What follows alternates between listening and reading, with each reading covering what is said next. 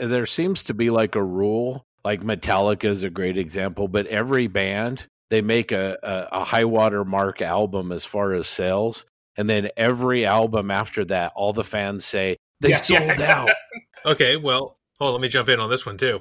So here's a hill I'm going to die on. And I say this as a punk rocker. Well, that sounded so lame. I'm not a punk anymore.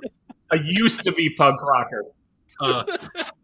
You're killing me, TJ. Selling out is the point of starting a band. I don't care what genre of music you play.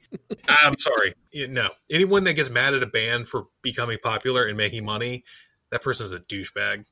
Yeah, I remember this punk rock band called Nirvana, and I think they sold out pretty well, wow. See what you did, Jim? You got TJ all fired up, and he went and died on a hill.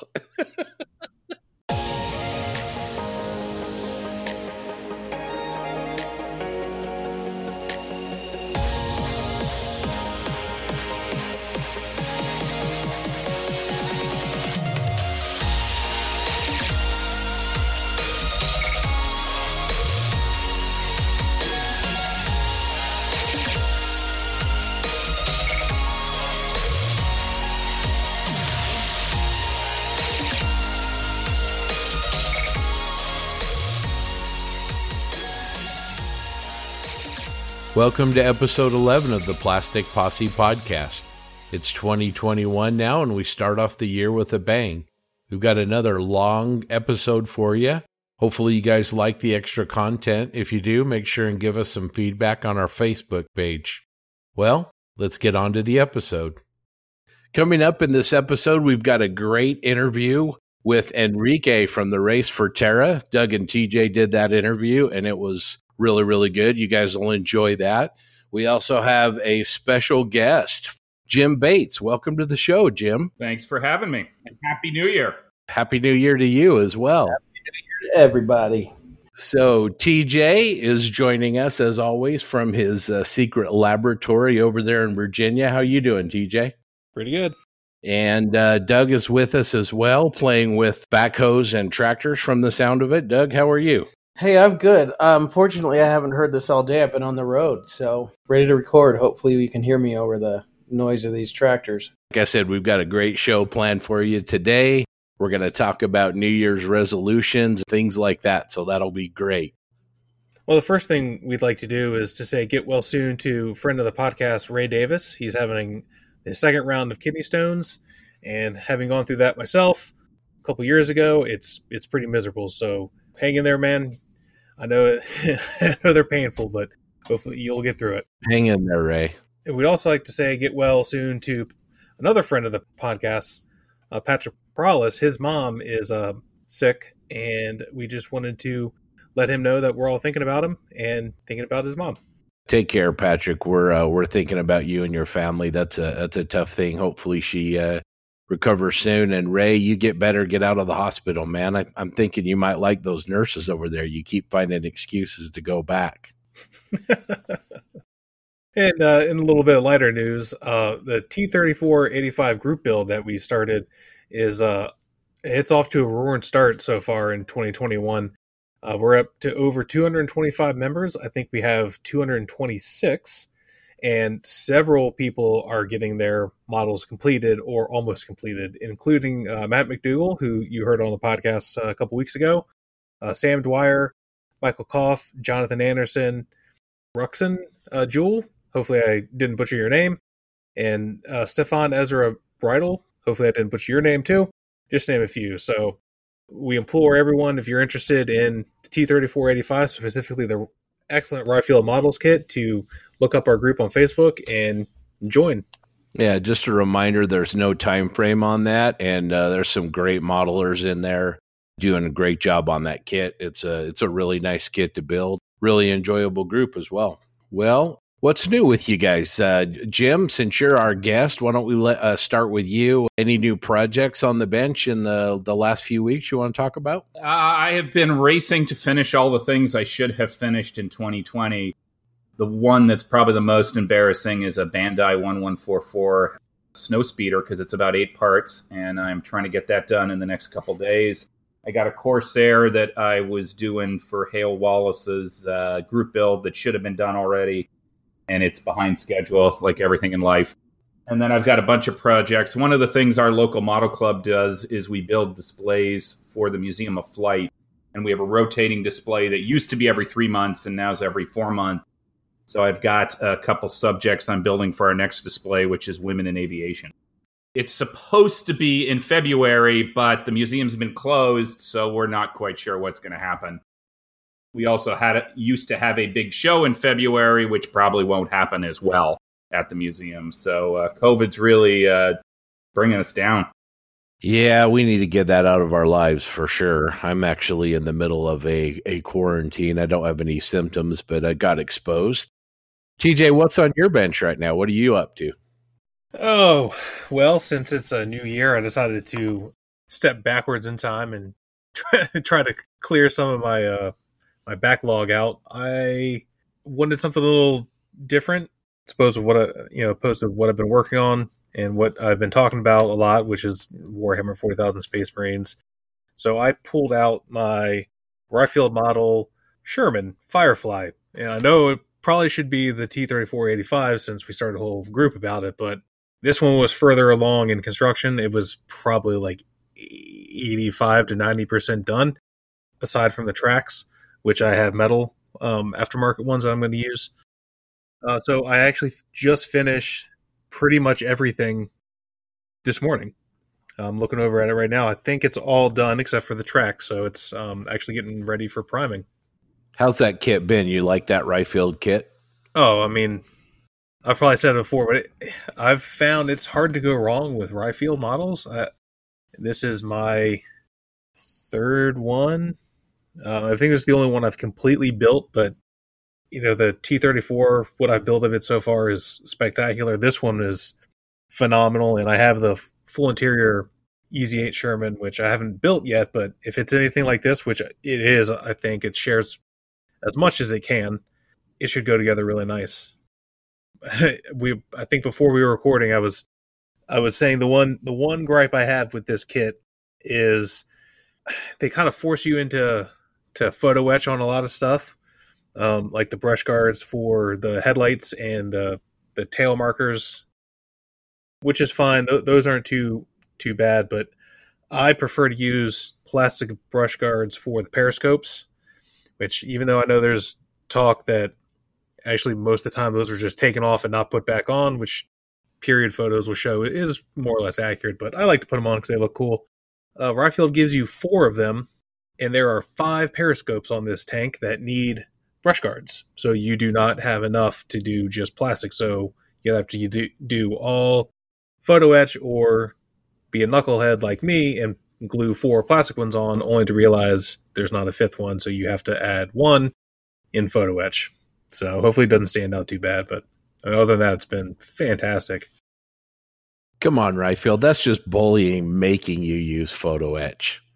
Yeah, and there's no plastic brush guards for the other, like the marker lights and the headlights. Those you have to use the photo etch, but they're not too bad. They went together really easy. Yeah, they're going to look better in scale. I got a question for you. You said you've got metal tracks for that. Since the Firefly's on the M4A4 chassis, I think, are you going to need more than one set of metal tracks, or do you have enough in the set you have? No, it should be fine. I have Master Club Type 62 tracks, and if they're anything like any other Master Club tracks I've built, which has been like 4 sets, you have more than enough extra. So I'm not worried about it. Because in reality, I don't think it was. I don't even remember how much longer the M4A4 was, but it's not that much longer. We're talking about on the real tank. It's I think it was like less than 2 feet longer. I could be wrong.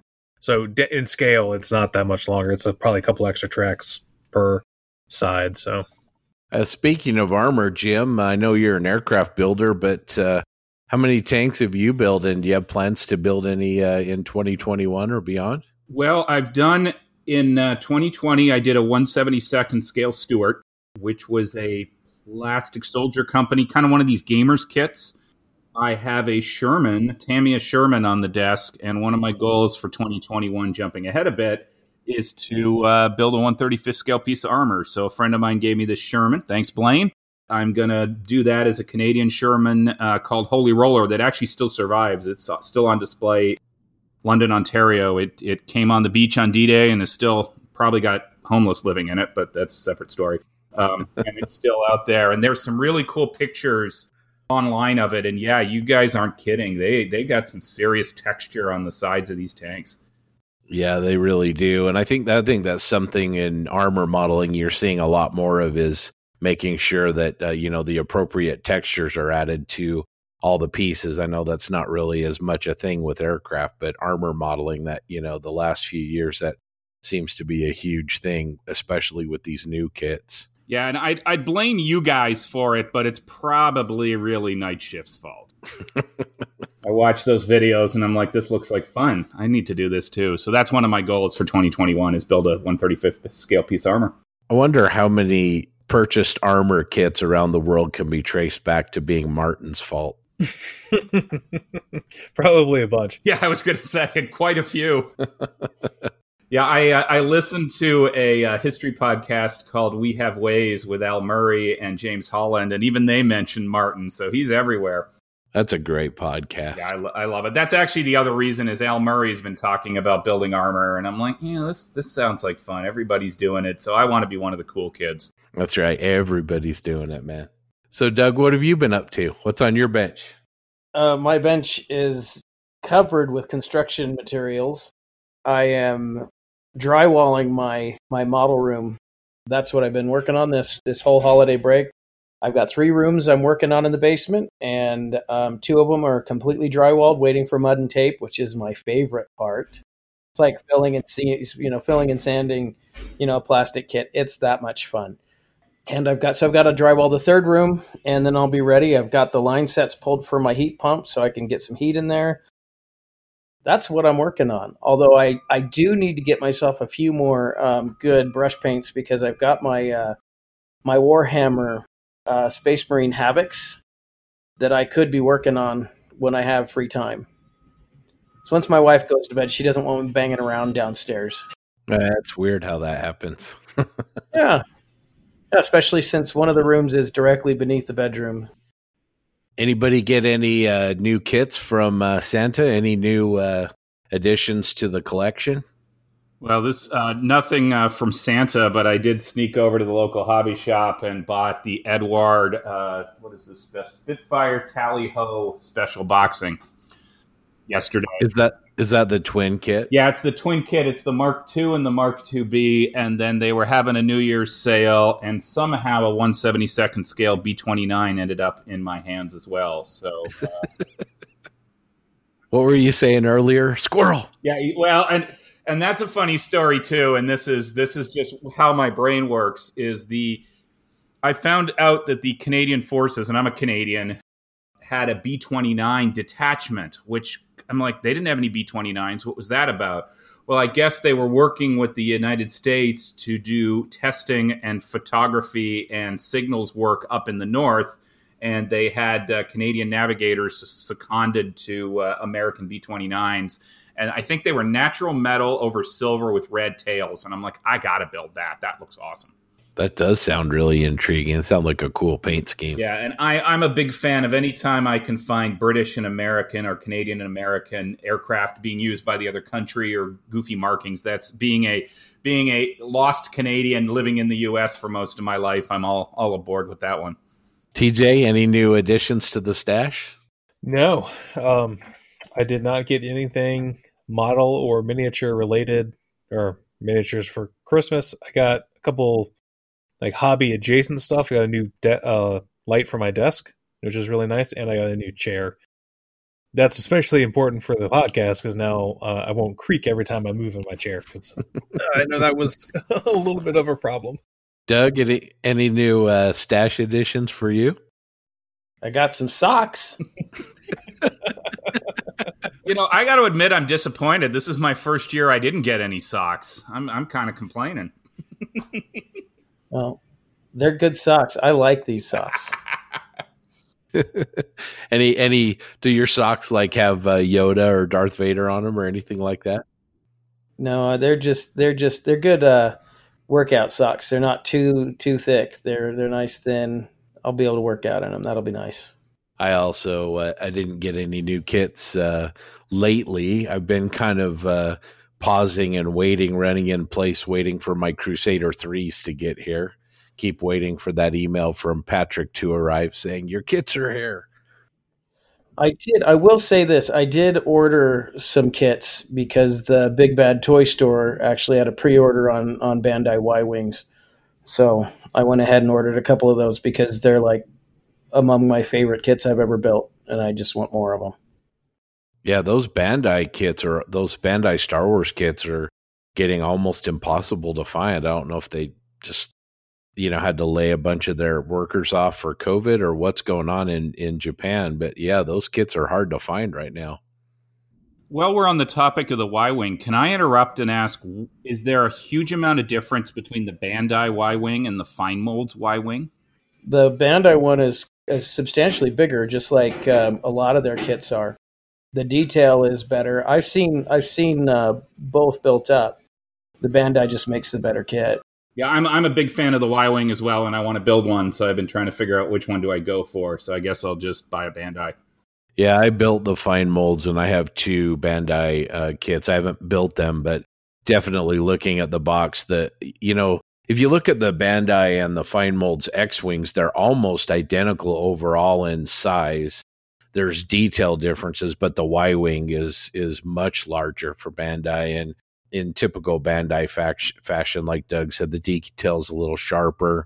And the build, I'm sure, after building a few of those Fine Molds kits, they're good kits, but Bandai's the best when it comes to engineering and fit and things like that. So I enjoyed that build enough that I've built 2 of them and had to get more because I'll keep building that one.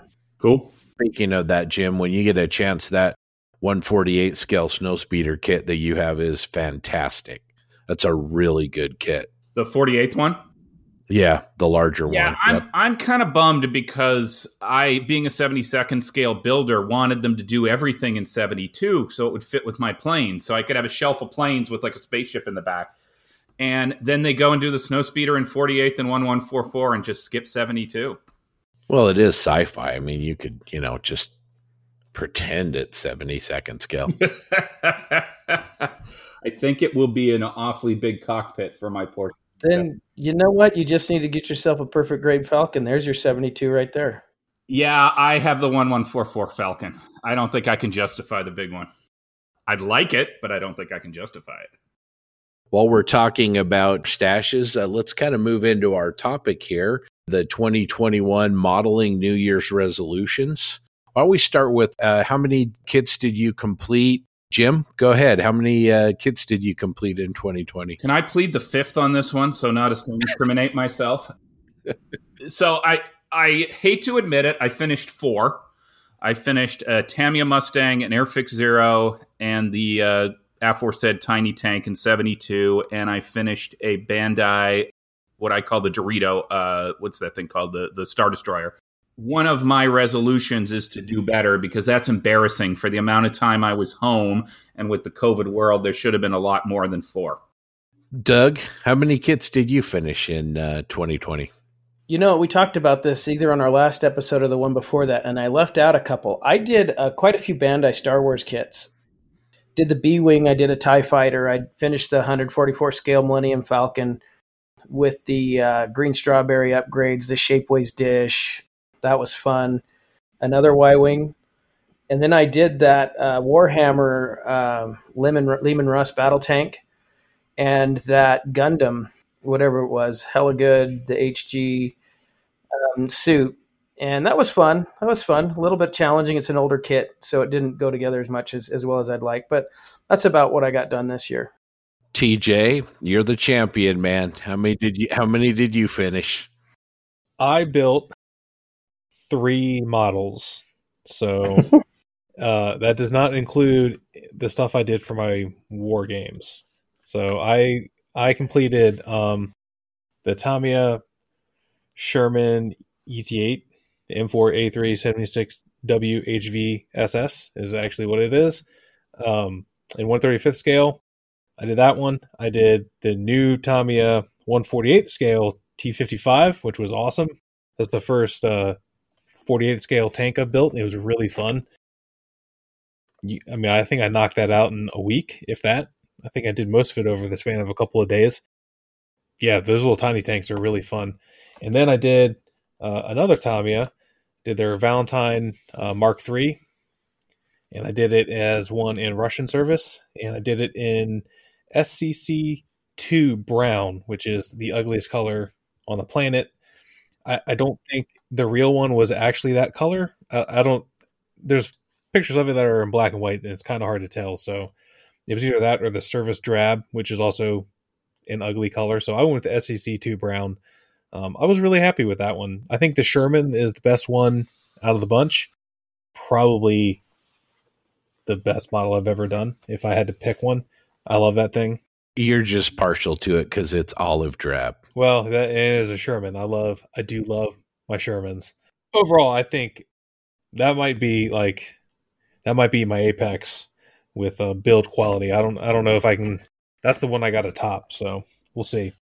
Other than that, I think I actually did crack 75 miniatures for Warhammer 40,000 and some Flames of War stuff, which is a World War II in 1/100th scale, 15 millimeter scale.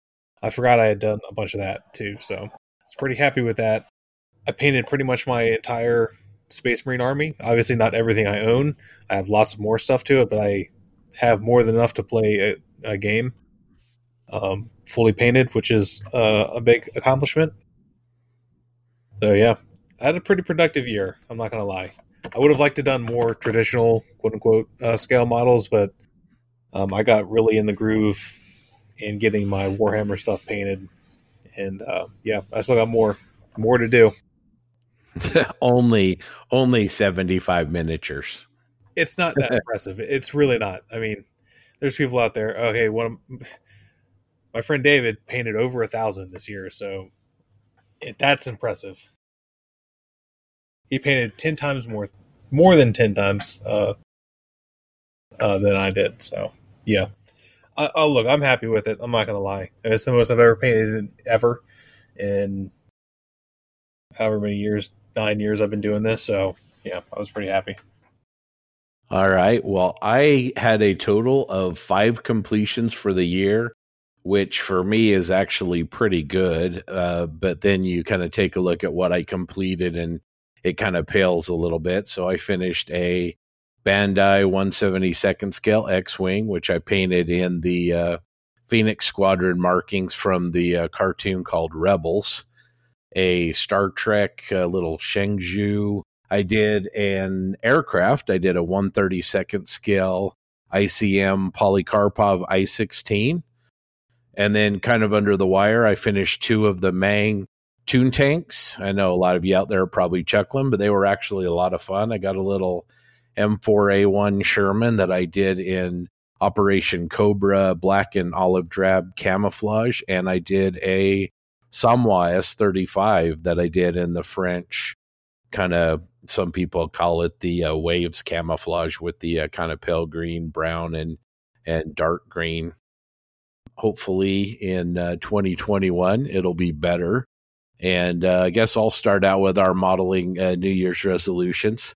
So my first one is to be more like TJ and get a lot more done. But yeah, I've spent the last few years, and I'd be interested to get your take on it, everybody, on this. But I've spent the last few years, starting back about 2017, really doing a lot of experimenting and doing a lot of technique-specific experimenting, using a lot of paint mules, doing projects to kind of work on one specific technique. And I think along the way, the actual skill, because I think it is a skill of taking a project from start to finish and getting it done and putting on your shelf, that skill for me has gotten really, really rusty. I'd like to get you guys' input on that. I guess, need some help on maybe how do I plan my projects better and how do I get more projects from opening the box and getting them in my model case. I'll tell you what, Scott, if I had a good answer to that, I would bottle it and sell it and become rich as hell, because I also have that same problem, despite the fact that you think I finished so much stuff. In the grand scheme of things, I don't feel like I did, and I have a lot of unfinished projects myself. Yeah, I'm in the same shoes, and this is something that I've been contemplating a lot for a little while. And, I'll be pretty open. I'm kind of a mediocre modeler, and I want to get better. And I realize that the only way to get better is to do it more often. And I have a local friend here who I think he finished something like 20 models this year. Often the people who do that have a lot of free time. They're retired, and this guy works. He's got 2 young kids. He's got a spouse. So I was asking him, what do you do? And basically his thing was, I build every day for an hour. And I think that's an interesting way to just force yourself to do it. Just use willpower. The other thing that I spent a lot of time doing is I'm the guy who said, I'm going to save this kit till I get good. And I'm not getting any younger. It seems like every year I get a year older. It's really frustrating. I have all these kits, and it's one of these things of kind of, if you look at kind of stoic philosophy, if I don't do it now, when am I going to do it? So why not just jump in and do it? I have a big order coming in from Japan of Mr. Model Focuser, so I'll send you guys all a bottle when we get it. It's one of these things that I think we just have to have mind over matter and just do it.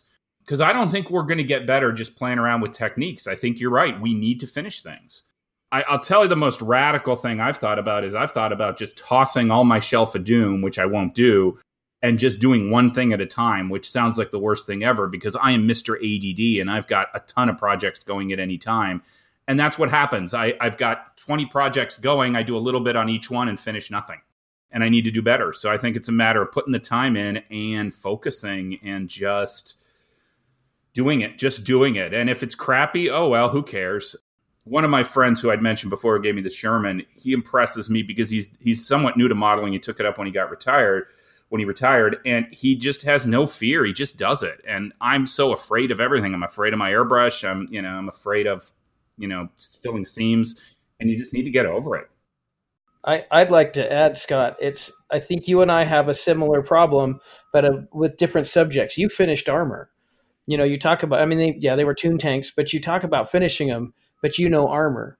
And I know you started that X-Wing and you didn't finish it, and you need to do some weathering on it, and you are hesitating to do it because you don't want to screw it up. Well, that's how I am with my armor. I don't know armor, so I don't know what to do, what the next step should be.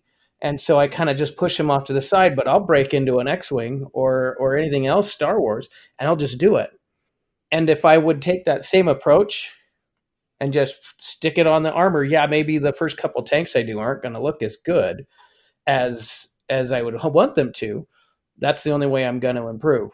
But I think we both have kind of a similar block right there, just with different subjects. I think it sounds like there's a whole bunch of roadblocks that keep us all from finishing kits. So Jim, you mentioned kind of starting a lot of different projects, and that's something I struggle with too. When Doug and I first met and we were modeling 25 years ago, I would only work on one project at a time, and I got a lot more done doing that. And now I have 7, 8, 9 projects that are sort of in various stages. And like you said, I think that splits my focus. And then Doug mentioned, sort of being intimidated by one specific aspect of the build. And so you kind of shelve it until you come back with it. And I know, TJ, wasn't that what kind of kept you from the Firefly, or was it just the Warhammer guys all got in your way? Oh, probably a little bit of both. Yeah, you know me, Scott. You and I have talked numerous times. I get in my own head a lot when it comes to finishing a kit and where to go when I am even like on the way there. And what I think would help, and this is the attitude I'm kind of approaching. I'm going to start approaching my modeling with, is just let it go. Just see where it takes you. Not even necessarily with an end in mind, which can be important, but know where you want to end up and just figure out how to get there on the way there.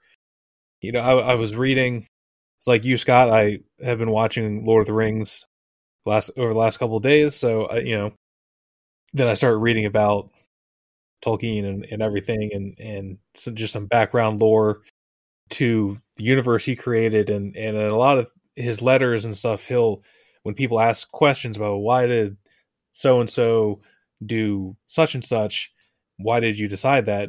And he responds almost all the time, well, I didn't really intend it to be that way, but that's what happened as I wrote it.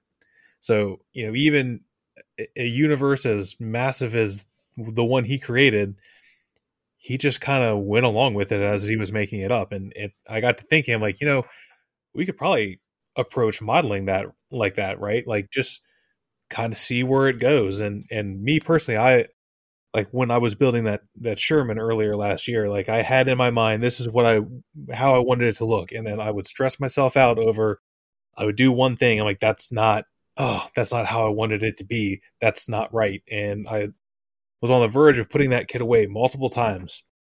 I didn't, and I'm glad I didn't, because when it was done, it wasn't actually what I had planned in my head that was going to be. I don't know if you remember, Scott, but I sent you that picture of a Sherman in the winter from the Battle of the Bulge. That's what I wanted to do. And I didn't actually end up doing a winter Sherman. Now I kind of want to, because I'm like, man, that would have been really cool. But I was inspired by that picture and just made something else, because as I was painting it and weathering it, it just kind of happened. The model gets better because of that.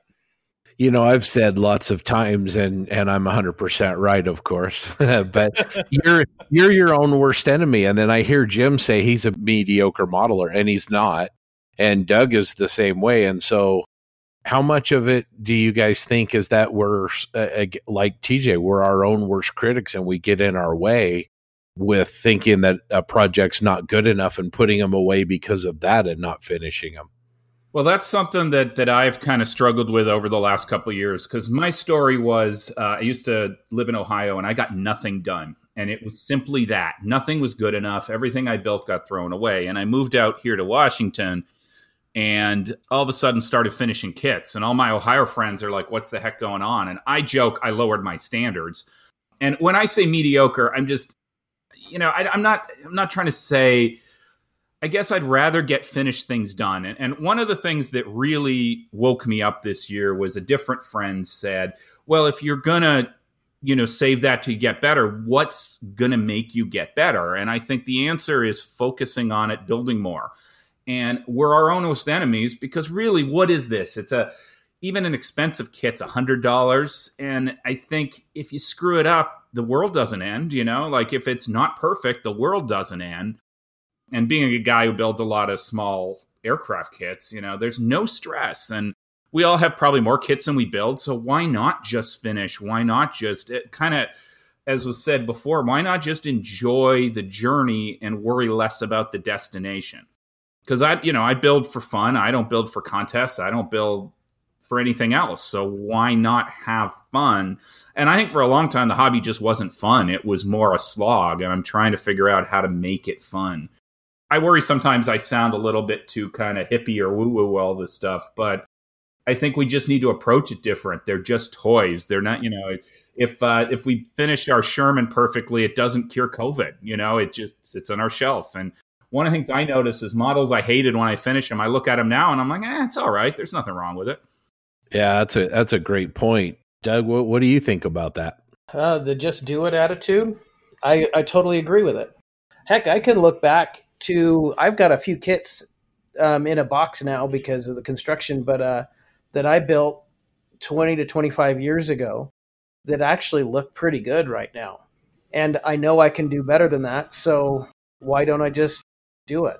A couple of them were big kits. One was that Hasegawa F-14D, and that was a beast of a kit. It was a ton of parts, so fit in some areas, and a whole lot of work.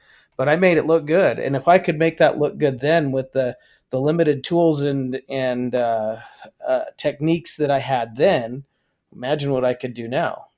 I think the answer is we just need to enjoy more modeling fluid and turn off the voices in our head. I would agree with that. I mean, I liked your comment about enjoying the journey and not focusing so much on the destination. I'm sure you guys sort of go through the same process, but when I grab a kit out of the stash and consider it to be my next project, I sort of formulate this picture in my head of what I want it to be. And of course, it never turns out that way. Right. Well, the other thing I'd point out, and this is going to sound a little probably sour grapes, but you listen to Martin and he's complaining about, oh, I can't paint figures. Now he turns out and paints this beautiful figure. But even it sounds like even he has insecurities, and I wish my models looked something like his. And I just accepted, I'm not going to build models like the greats. I'm not going to be able to build a model that looks like something Martin did, or other people like Mike Grant or Joe Youngerman or Steve Husted. Why don't I just build something for Jim and not worry about, what Scott, TJ, or Doug are doing, just build it for me. Nobody really sees my models because, they're sitting in my apartment. So who cares? Have a great weight be lifted. I promised Scott that I wouldn't talk about music, but I'm going to talk about music. Is I've always felt like as a musician, kind of the jam or spontaneity is important, and that's the Neil Young Black Crowes approach of being spontaneous as opposed to the Steely Dan of make everything perfect. And then I realized in my modeling, I'm totally the Steely Dan. Everything needs to be perfect before we finish it. And I don't think that's really productive for sanity. I would agree with that. I think that's, a lot of what we've been talking about is you're setting that bar so high, and then that plays into your fears and your insecurities, and so that prevents us from getting these done and enjoying the creative process of what we're doing. And great music references, by the way. I also need to say the other thing I would say is I think it's pretty freeing when you have the picture in your head of saying, that's what I want it to look like, and I'm never going to get there, but I'm still going to do it. I think that's kind of a freeing experience. Yeah, I would agree. And it could be, to use your analogy, it could be a little bit more of a, like TJ's example with his Easy 8. He sort of started with a prototype vision in his head, and then it evolved into something else. Right. And now it's his favorite model. Right. So even though maybe that didn't meet his original paradigm or vision for his project, it's his favorite model that he's done. So I think that's to illustrate that point. I think that's right on. Yeah. And as long as you're trying new stuff, and this is something I've noticed, I've tried new techniques on a kit, and sometimes at least aspects of that kit turn out better than I wanted it to. So there's another chance that instead of it not being as good, sometimes they turn out a little better. Or just different. That's usually what happens, but sometimes I get lucky. So another one of my New Year's resolutions is to make TJ listen to music while he models. No. I would love to say I do that, and sometimes I do, but even being a big music guy, I tend to listen to talking more. There's a little bit of a reason for that. My 16-year-old daughter has autism, and anytime she's around, if I play music, even on headphones, she flips out. I have found out that, I've switched between music and podcasting, and I'm so glad the podcasting world has got modeling podcasts and history podcasts, because that gives me a ton to do at the bench. Yeah, I don't know, Scott. It's just, I don't think it's going to happen, man. You might have to make that your 2022 New Year's resolution too. I just can't explain it, man. I love music. Absolutely love music. I mean, I've played music most of my life, and I listen to it all the time. It's just, I don't know. You have music-related tattoos. I do. I have lots of them, but I don't know. For whatever reason, it just does not click when I'm modeling. I'm not saying I never do. I think we've talked about that before. I will, on occasion, listen to music, but yeah, I don't know. I really like to listen to YouTube.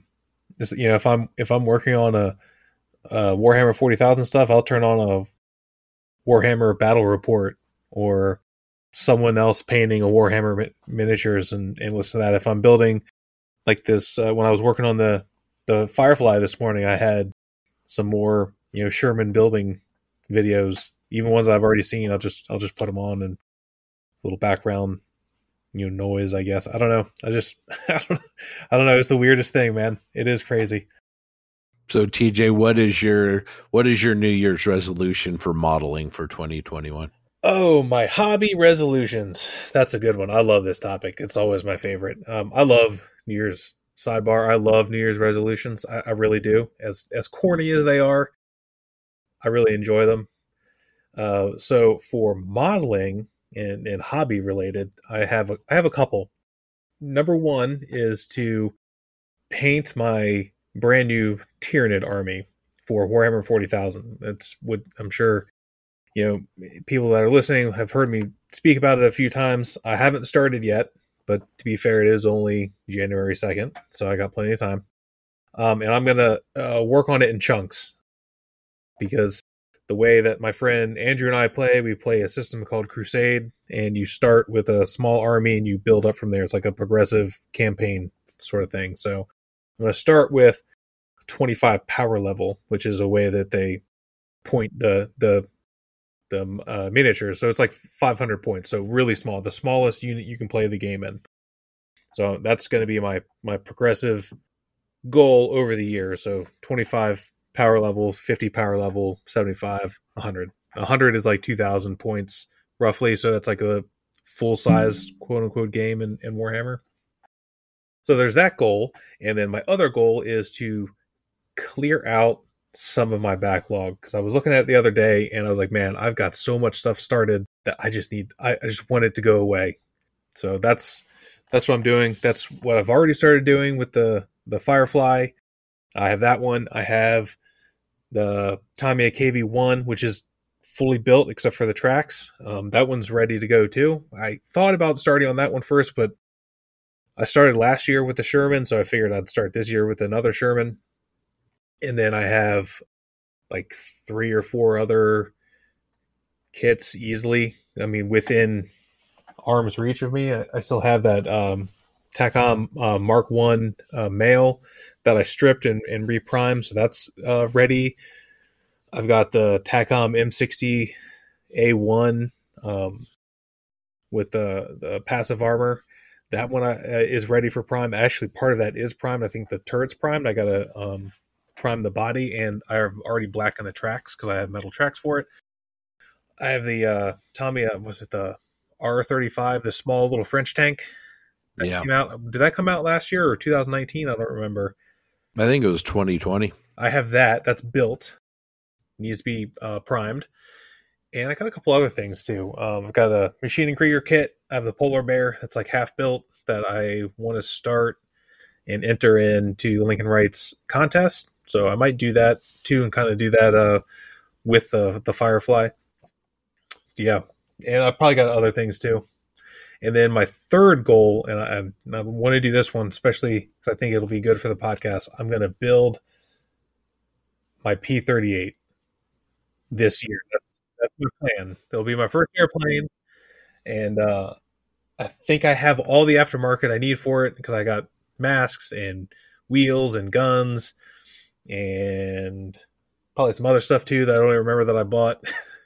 Probably spent more on aftermarket than the price of the kit. So yeah, that's my third goal. So they're in order. That's like in priority order. So my first one's to finish, get my Tyranids playable so I can actually play games with them.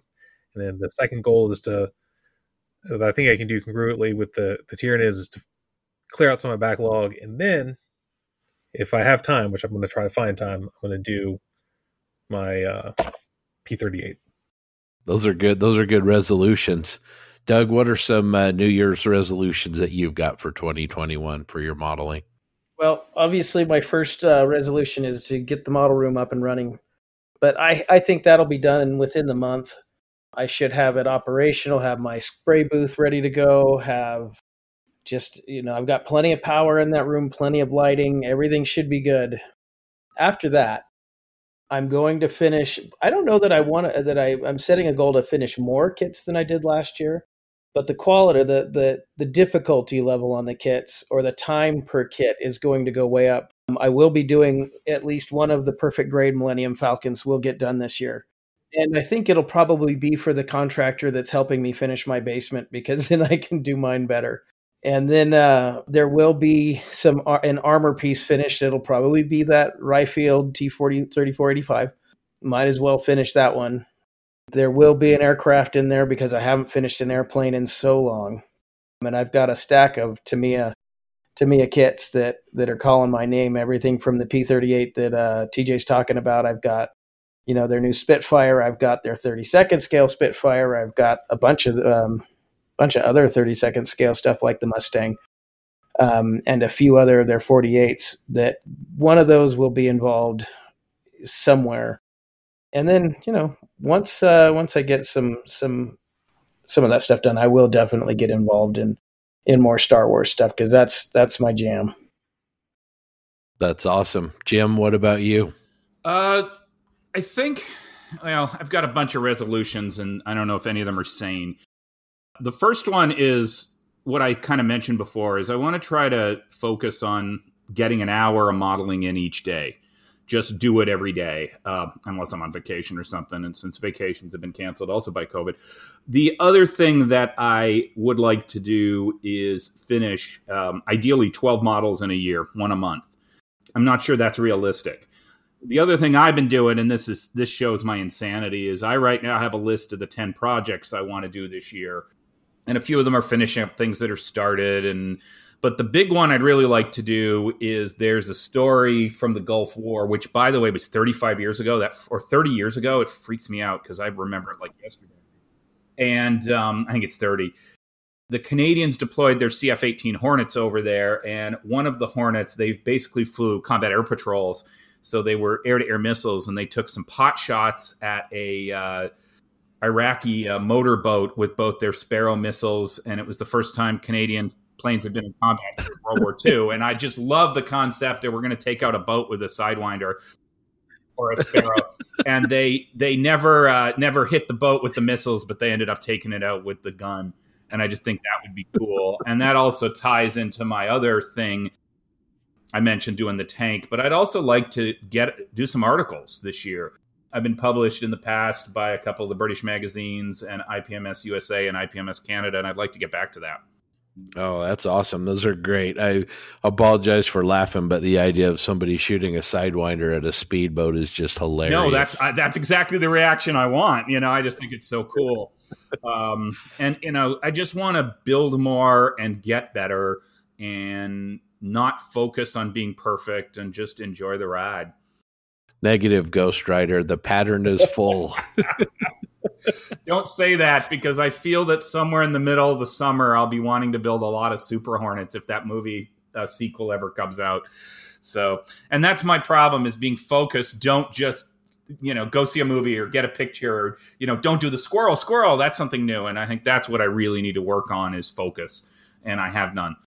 And maybe it's because I focus so much in real life. I don't know. But my modeling is not focused, and it's a disaster. And we need to figure out how to be more productive, because I've got more kits than I'll ever finish, and I'm only 48. So, and the other one was, my other New Year's resolution was stop buying new kits, and I already blew that on New Year's Day. So I'm done. One down, a few to go. All right. Well, I'm going to go with a couple here. You guys have given me some tremendous ideas. Number one, I'm going to figure out some kind of a way to expand my project planning and try to anticipate potential pitfalls before they happen. So line up prototype photos or inspirations, make sure I have all my aftermarket, and then create a schedule and then stick to it. And it sounds like work, but I think for me, it should help me focus and overcome some of those silly little objections that I always find. And then my next resolution is I've got a couple of models that have been on my, I guess, shelf of doom for a while. There's a little Dragon Type 95 Hago that is in base primer, and also a Tamiya Hetzer that has a lot of aftermarket in it that's in base primer. I'm going to make a goal to try and get those finished and off of my shelf of doom and into the case at some point along the way. And then maybe lastly, just finish up with, I think as far as the number of kits I'm going to finish, I don't know that I need to do more than 5, but maybe next year have my 5 projects be 5 more completely finished and more satisfactory to me and to nobody else, but to me, type projects that I feel really good about. So I think I'm going to set that as a resolution. So anyway, great discussion. All right, Doug. Well, what's the mailbag looking like? Did we get any listener feedback? We got some, and I will start off with Powell Kroll. He says, thanks and all the best for a new 2021. I will say this. I looked at his profile. I'm not stalking, I promise, Powell.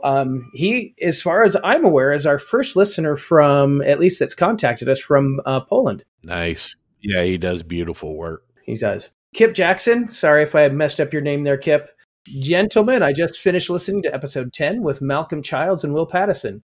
I don't know how these guys find time to do the things they do and build models. It's quite admirable, especially when compared to my own seemingly... Let's see, Kip, you use big words. You kind of tongue-tie me here. Indeterminable hours spent hunched over at my bench, peering through my optimizer at some microscopic piece of photo etch for what seems like forever. Anyway, thanks for putting this up Christmas Eve. I listened to the entire show while my wife was surfing through TV looking for holiday programming. Thanks again for the show. I like it a lot. Yeah, thanks, Kip. Matthew Zielinski says, hey guys, loved listening to the podcast. I'd like to do a shout out to Wheels and Wings Hobbies in Toronto. They're wonderful people and a fantastic hobby shop with something for every kind of modeler. Even during the pandemic, they've kept the store well stocked and have offered delivery and curbside pickup. They even have a burgeoning YouTube channel at Wheels Wings TV. Michael Libero is back and says, origin story, 3 years ago today, I brought home some of my old stash from my parents' house. I somehow managed to build most of them. With each one, I learned something new. My favorite learning moment was with the Challenger when Mike Rinaldi yelled at me for applying too much mud on Facebook. It has been so great to return to the hobby and have all these opportunities to share experiences and skills via Facebook and stay connected with fellow modelers like yourselves via the podcast. Here's to a productive and enjoyable modeling year in 2021. Godfather David Goldfinch says, thanks for a great year and well done for a fantastic show. Cheers from your mates on the bench. Thank you, David. We really appreciate you guys too. It's going to be a great year. And finally, longtime posse member Tony Jacobs says, thanks for kicking off a great new podcast this year and joining a new global community of modelers who share time with all of us hobby nerds regularly. It's been a crazy year, but hopefully 2021 will be a good one for all of you. And that is our mailbag. Awesome. Some good feedback. Appreciate that, everybody. You can send your feedback to us. We'd love to hear from each of you. You can send that to our Facebook page, the Plastic Posse Podcast Facebook page, or you can email us at plasticpossepodcast@gmail.com. Scott, can I interrupt here for a second? You bet. So I've been meaning to write this as feedback, but since I'm here, I'll just talk about it. And a while back, you guys had done a episode on mental health and modeling.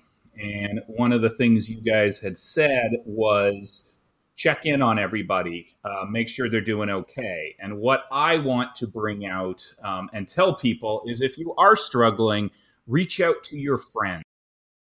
This goes back about 10, 15 years, but I was at the time in a pretty terrible marriage, really unhappy dude, didn't really say much to my friends. And finally, when I mentioned to a friend of mine, he was so angry at me. He's like, dude, we're here for you, you know?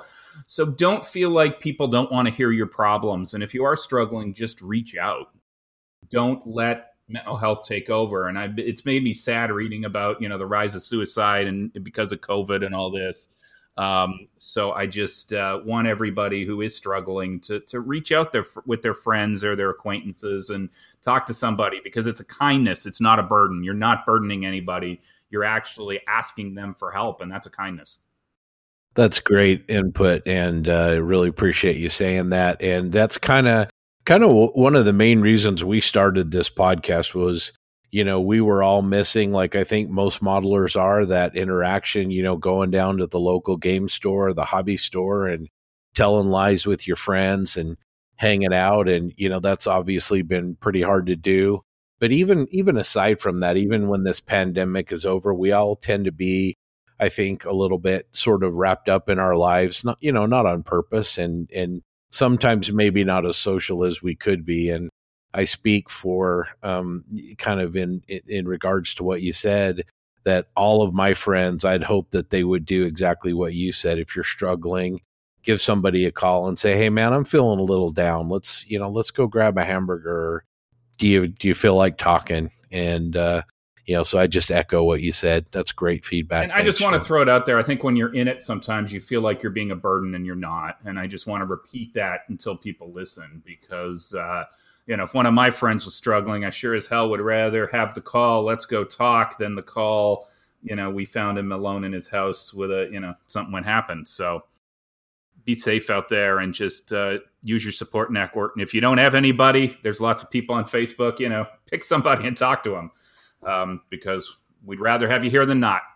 That's great. Well said.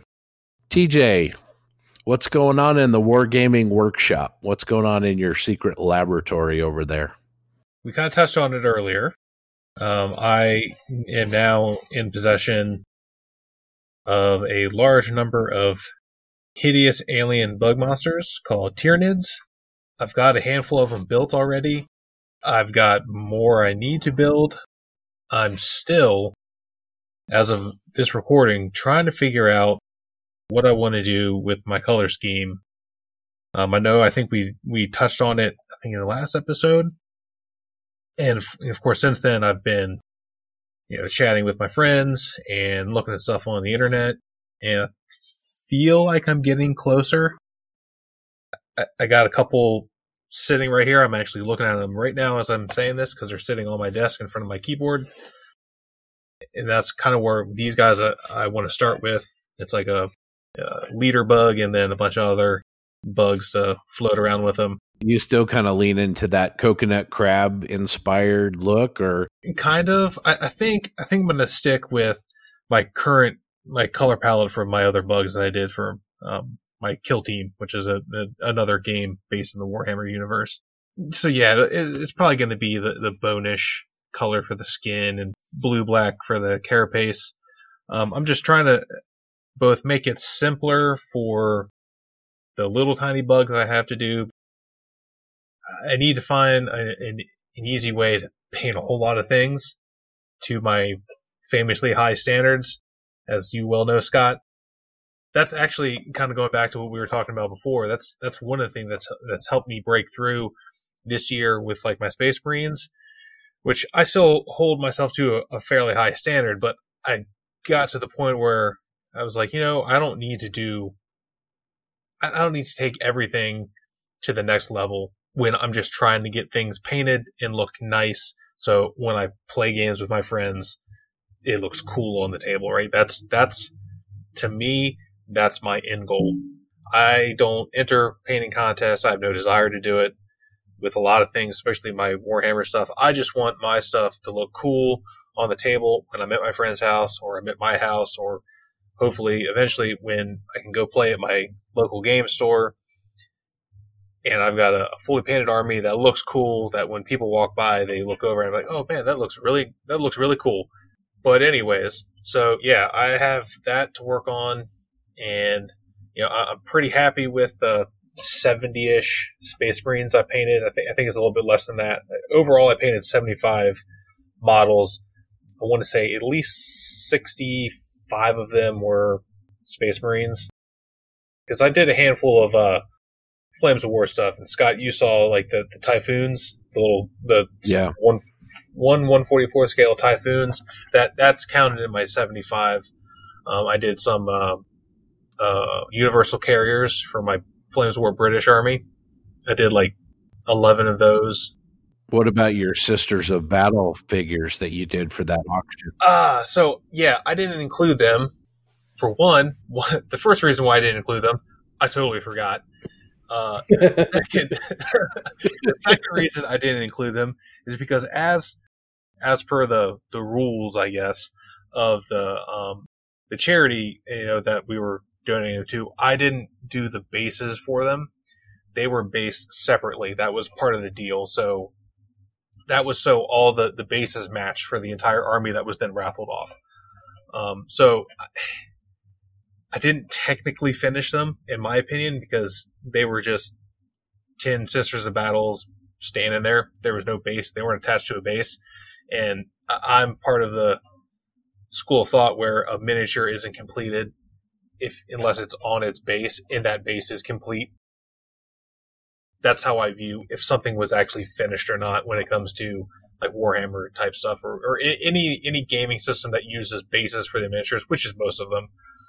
If it's not on the base and that base isn't finished, it's not done. That's just kind of like my own internal rule. So, okay, if you count those, then it's 85 because I did 10 of those. That number just keeps getting bigger and bigger, brother. But I did forget that I painted a motor platoon for my British Flames War army. So that was not, that's five stands of infantry. They're little tiny guys. They're 15 millimeter dudes. So they're literally like, I think I got one on my desk here. They're a quarter of an inch tall. I mean, they're just really tiny little guys. Yeah. So that's actually what brought me up to 75 because there's 5 squads in a motor platoon. So where does that, I know it's not a wargaming piece, but where does that bust of George Washington kind of end up in your plans for 2021? Oh man, I don't know. I was looking at it the other day too. I really want to do that this year, and I want to do it sooner rather than later. But I don't know. Just going back to like when we were talking to Dukes about it, and even Will, like bust painting it's a different beast, right? Like it's different compared to what I'm used to. Like anyone that's look at our Facebook page, because I think Scott usually share them, and sometimes I share them. Like I've really gotten into this year painting bare heads on Space Marines instead of dudes with helmets on. And that's actually one of the things that I didn't really say anything to anyone, but that was like one of my own internal goals for this year was to get better at that, to make them look nicer, because they really make a miniature pop. If the head is well painted and it looks cool, like people notice that, and I appreciate that. So that's kind of one thing that I worked on a fair amount this year, and I've gotten pretty good at it, in my opinion, and the opinion of other people too. And I'm not just trying to toot my own horn. Like they're good. They're not the best by far, and that's fine. But for what I produce, they're pretty damn good. But painting a bust is different than painting a little tiny Space Marine head. And I don't know. I really want to, because I feel like I could really push my abilities higher, but at the same time, I am quite intimidated by it. Well, I look forward to seeing that. Jim, you had talked earlier about rabbit holes, and I was on YouTube in a sword rabbit hole the other day and found a bunch of information on preserved swords that George Washington had, and I've been sending those to TJ and Facebook so he can check out all the swords that they still have of his. This is what I mean. These are the things I can't even know existed, because I do things that interest me, so I don't need to learn about new things that could potentially interest me. Disregard totally. Isn't it S words for 100? Sorry. Doug, what do you have for us? I know there's no lack of Star Wars content, but what's Doug's digressions got for us this week? Well, I'll talk to you about something, and then I'm going to digress. Okay, so yesterday started popping around on Facebook. It was, I think, shared on our page as well as a bunch of others about Revell Germany in cooperation with Bandai releasing the Y-Wing and the A-Wing. No confirmation on this as of yet, if this is real. And they're also talking about, for October, a Razor Crest model.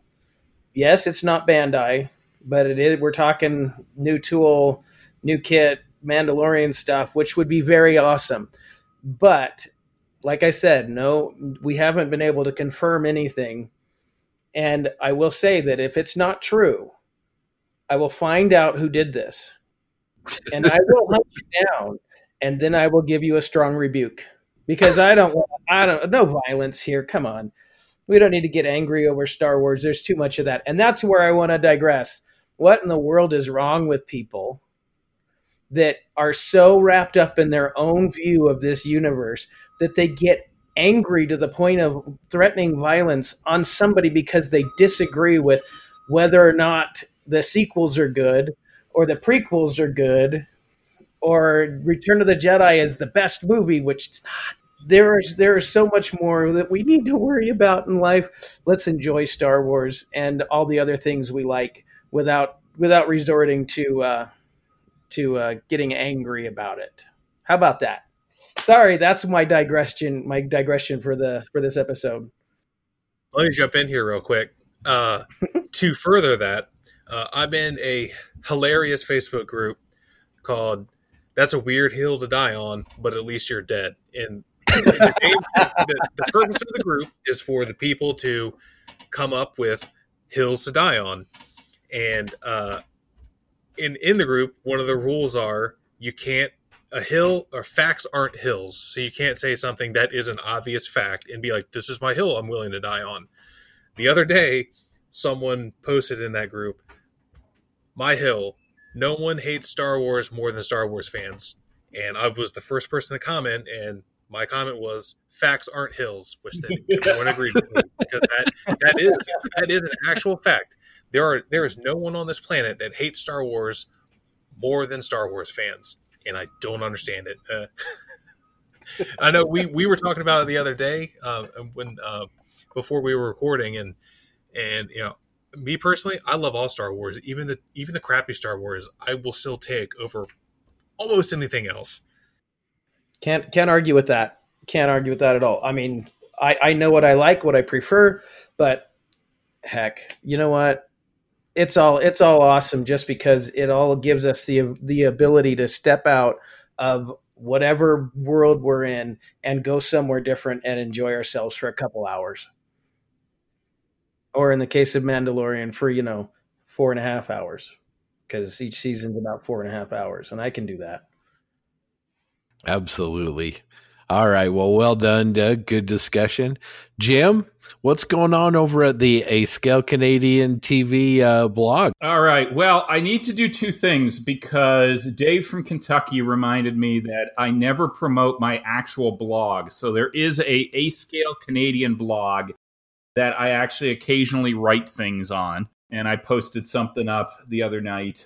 But A Scale Canadian TV. So when COVID started, somebody online said, hey, we've all got this technology. Let's use it. So I decided I'd become a YouTube star. And the money and fame has been rolling in. Those 40 or 80 or 100 views, I've made like $6 million doing this so far. Basically, it's just me rambling on about modeling life. And I try to throw in occasional pop culture references that I think nobody gets. And I will probably record an episode after I do this one, so one should drop tonight. Yeah, I don't know why I'm doing it. I don't know why I do any of this stuff, but hey, it's fun, and occasionally people listen. So hey, why not? As the official secretary of the Rocky Mountain chapter of the fan club for A Scale Canadian TV, I'll just let our listeners know that if you enjoy some good discussions about modeling mixed in with some excellent humor and some musical references, give it a try. It's A Scale Canadian TV on YouTube, and apparently there's a blog. What's that blog address? ScaleCanadian.com. And since you mentioned music, I'm going to throw this in too. I wonder if there's some weird perverse thing about fandoms hating the work. Because the other thing that I see that in is I'm a huge Black Crowes fan, and I am convinced that our fan base hates the Black Crowes because they complain about everything they do. And from my point of view, and maybe this is how you deal with Star Wars, bad Black Crowes is better than nothing. So it's interesting how fandoms kind of cannibalize their own what you're fans of. I don't get it. I still have my 90s ethos of it bothers me when bands end up doing commercials. because you're selling their songs for like advertising. Like I tell everybody that there's no way I'm licensing my song to Fidelity for a commercial. And then I start thinking, if that let me not have a real job, I probably actually would. Every time one of those commercials ran, your accountant would be like, right. And you think, hey, the kid's college is paid for. Do you remember when Nike used the Beatles Revolution to sell shoes? And the Beatles fans were apoplectic, man. They were so mad. It was a good commercial, actually.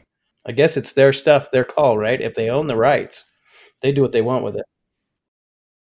Oh, and the other thing I did not, and this again is channeling David Knights. The other job I have is I'm the Facebook administrator for IPMS Canada.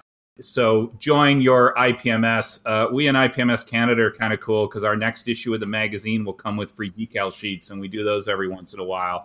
So if you're interested in Canadian stuff, check out IPMS Canada because we have a really good magazine, and we occasionally send our members decals. Well, that's pretty cool. Great segment, everybody. I appreciate that. Just wanted to remind everybody that this episode is sponsored by our good friends over at Goodman Models. Got to check out their super sanding blocks. They are terrific. I'm loving my set of them. If you haven't got a set of those on your bench, I'd say go get them. Take it away, Anthony. Hey, this is Anthony from Goodman Models. You're listening to the Plastic Posse Podcast. This is the podcast for miniatures, Star Wars, science fiction models, and everything in between. And while you're listening in, working on your models, pick up a set of super sanding blocks, tools that will help you sand with precision. Check them out at goodmanmodels.com and keep the glue to your sprue.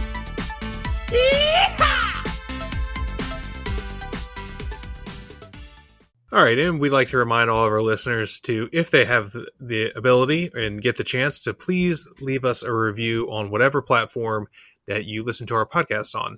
It helps get the podcast out to more people, and it helps us know that we're doing a good job. We'd also like to shout out to all the other podcasts in our little podcast network. We have On the Bench with Dave, Ian, and Julian. They just completed their big 100th episode, and they have new episodes every week in January celebrating with them. Scale Model Podcast up in Canada is on episode 61, and you'll see that with you'll hear Stuart and friends on that one. You have Plastic Model Mojo. They are on episode 28, and Mike and Dave discuss their plans for 2021 and the Big Trouble in Little Lexington. Ooh, that sounds dangerous. You have to listen to that. And then we have Just Making Conversation. They are up to episode number 4. So James and Malcolm discuss reference materials. And then there's a new one on the block called Model Geeks. They have their inaugural episode launching on January 8th, 2021. So sorry to interrupt, but I'm really worried that Plastic Model Mojo might be done or soon because that Big Trouble in Little Lexington was my creative idea, and I'm suing Mike and Dave for stealing my ideas, and I'm going to put them out of business because we were having an email exchange one day, and that was the title. It was actually because I was telling Mike that I heard through the grapevine that Hobby Boss put out a hit on him because they're always saying bad things.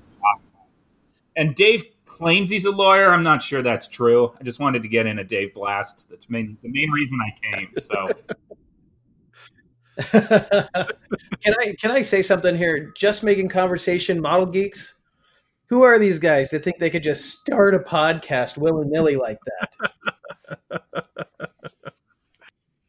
Just kidding. I mean, here we are, episode 11. Woohoo! Well, I hope these guys are good. This will be fun to have new guys around. Can't wait to hear what they've got. Yep, looking forward to it.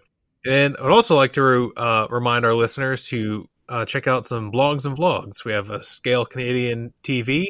Gee, I wonder, that sounds kind of familiar. I think we might have already talked about that. I've heard of it. And then we have Sprue Pies with Frets. So please check those out and give them a read, a listen, and the whole shebang. Yeah, the Steven, I think is his name, from Sprue Pie from Frets, has come out of nowhere and actually created a fun little blog. I highly enjoy it.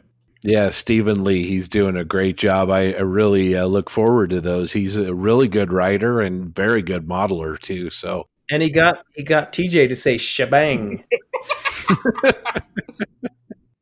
It's time to go to the interview portion of our program. We're going to let you hear the awesome interview that Doug and TJ did with Enrique from Race for Terra. So here's that interview. Enjoy.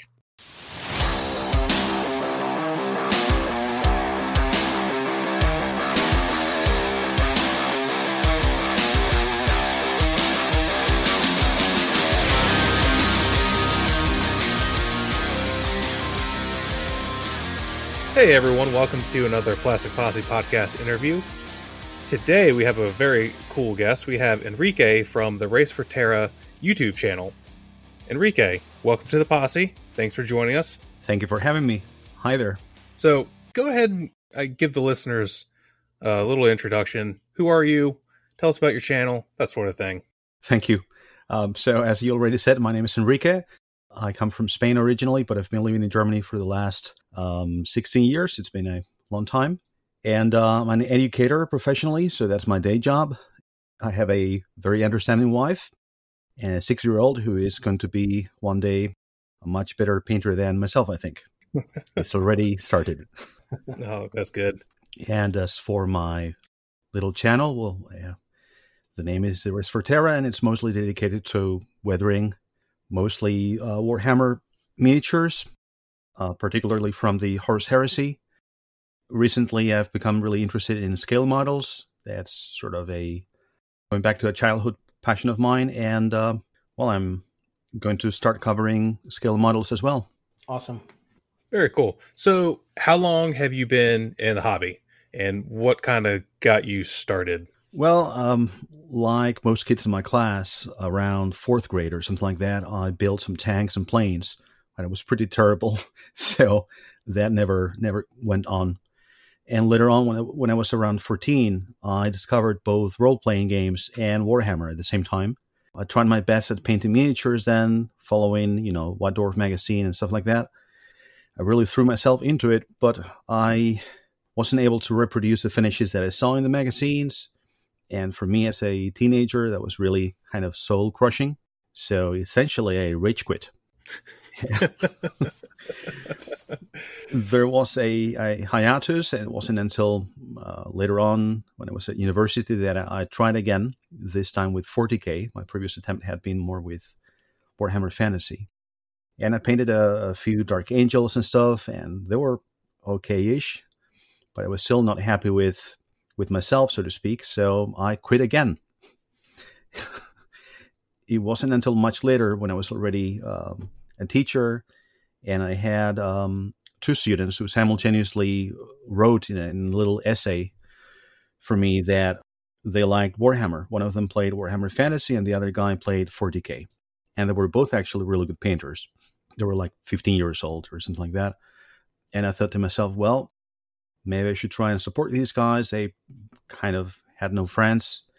And I started this school club, which very quickly became quite a hit in our school community. And I've been doing it ever since. And that basically is what really got me started. This was back in 2008. So that is what made me kind of overcome my teenage rage quitting so that I could actually teach kids how to paint. So I taught myself to teach them, basically. That is really cool. Yeah, that's awesome. You're the teacher that all of us wish we had. Yeah, exactly. We touched on, you started with Warhammer Fantasy. Mm-hmm. So that's the original Warhammer Fantasy, not Age of Sigmar, for anyone out there listening that understands the difference between the two. Is there any other kind of hobby miniature games you're interested in? Is it mainly just Warhammer and the Horus Heresy specifically? Do you go to some other manufacturers, that sort of thing? If you mean right now, what I mostly play is the Horus Heresy. I also play Bolt Action, so I also like historical war games, if you like. And I've been meaning to try Star Wars Legion, because I'm a huge Star Wars fan, but I haven't actually played that yet. I just have some miniatures that are in need of assembly and painting. That's cool. I also play Bolt Action. That's a pretty fun game. I also really enjoy the historical aspect of it. Who do you collect for Bolt Action? What nationalities? Just Germany at the moment. Okay. I'm playing with some friends. We're playing Operation Market Garden. Oh, very cool. So I have a U.S. Marine Corps Americans, and then I have Soviets. Yeah, I like the models. I like the tanks especially because they're the sweet spot between not being huge and taking a long time to paint, but not being really, really tiny, like Flames of War scale. So yeah, they're pretty neat. Yeah, same for me. Also tanks primarily. Okay, cool. So YouTube, what made you start YouTube? This is something I always find interesting to ask YouTubers. Why YouTube?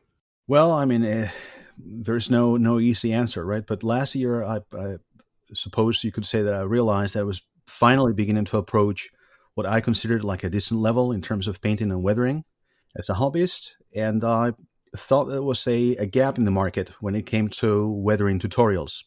First of all, I didn't really see anyone who was showing wargamers how to weather their models.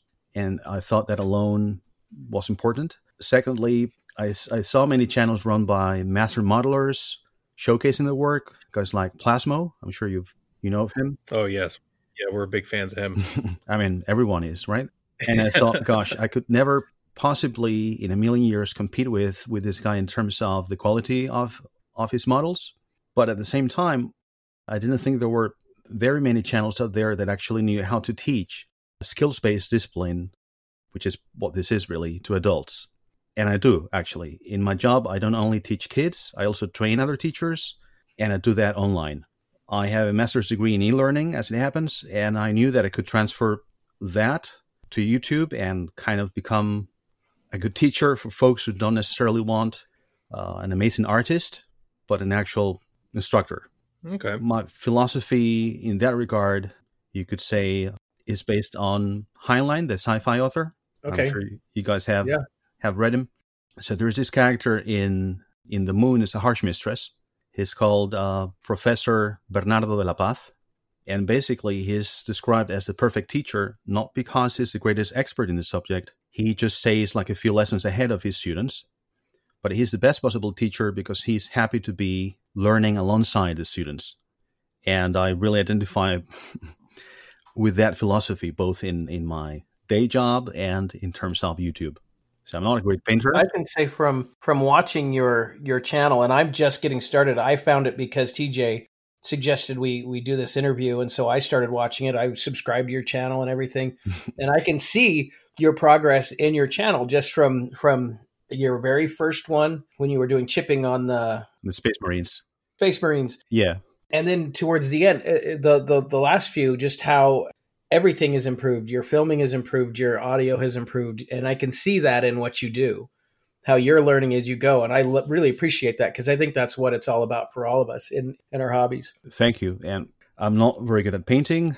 I'm just, I would say, average at best.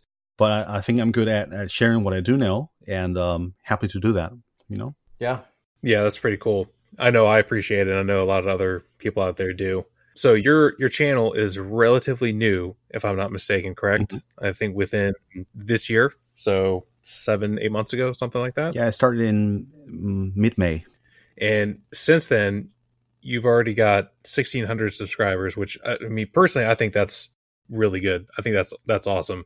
And you have over 40,000 views and 40 videos. So that averages 10,000 views a video, roughly, which I think is pretty good. And you also have an active Discord community. So I don't really know what Discord is. Could you explain that to us a little bit?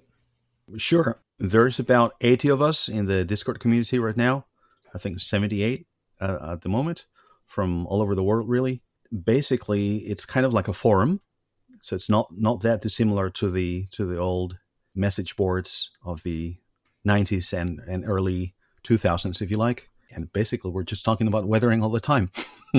Nice. Yeah, that's cool. People post their work in progress pictures, and basically, we're giving each other feedback all the time. There's also like voice chat and video chat and stuff like that.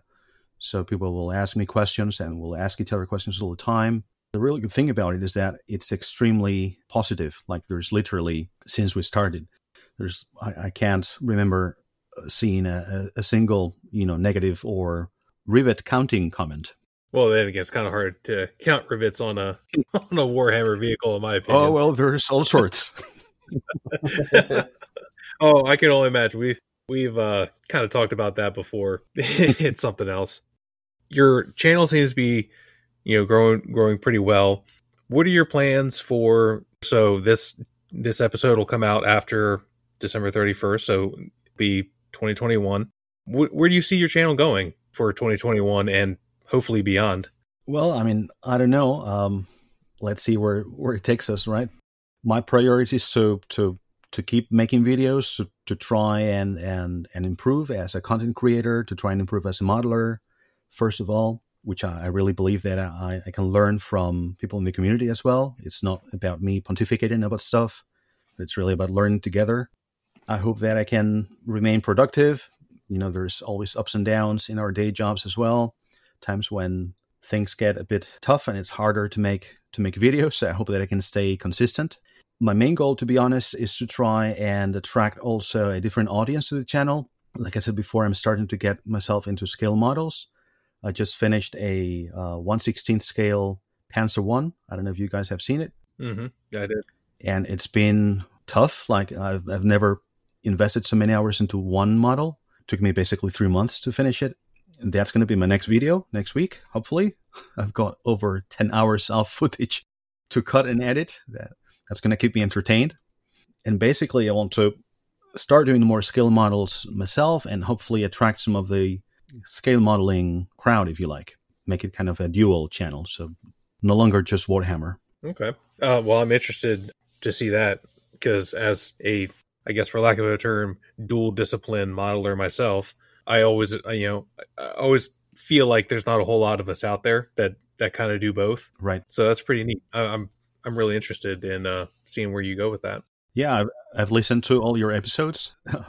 Basically, while doing the Panzer, I've been painting or weathering and listening to you guys. And one of the things that I appreciated the most in your show is precisely that it's not just about, for example, military models, but there really is a variety of stuff. You guys talk about science fiction a lot, about Machine and Kriega, Star Wars, Warhammer as well. I think it's quite rare. I don't see many content creators in any medium, be that podcast or YouTube, actually doing this kind of, I don't know, ecumenical painting, if you like. All kinds of plastic, all denominations. I think that was our idea right from the start. Was we saw that there was a niche for us to fill. Most others don't, and they do their thing and they do it very well. The other podcasts, we really enjoy them, but we had a different angle, and that's kind of how we got started. Yep. Well, I fully support that. I think that's the way to go. Oh, okay.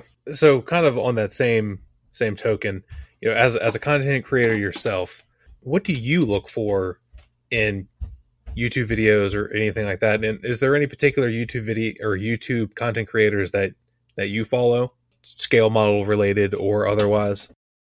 Well, I follow a lot. I am subscribed to, I think, like over 50 channels.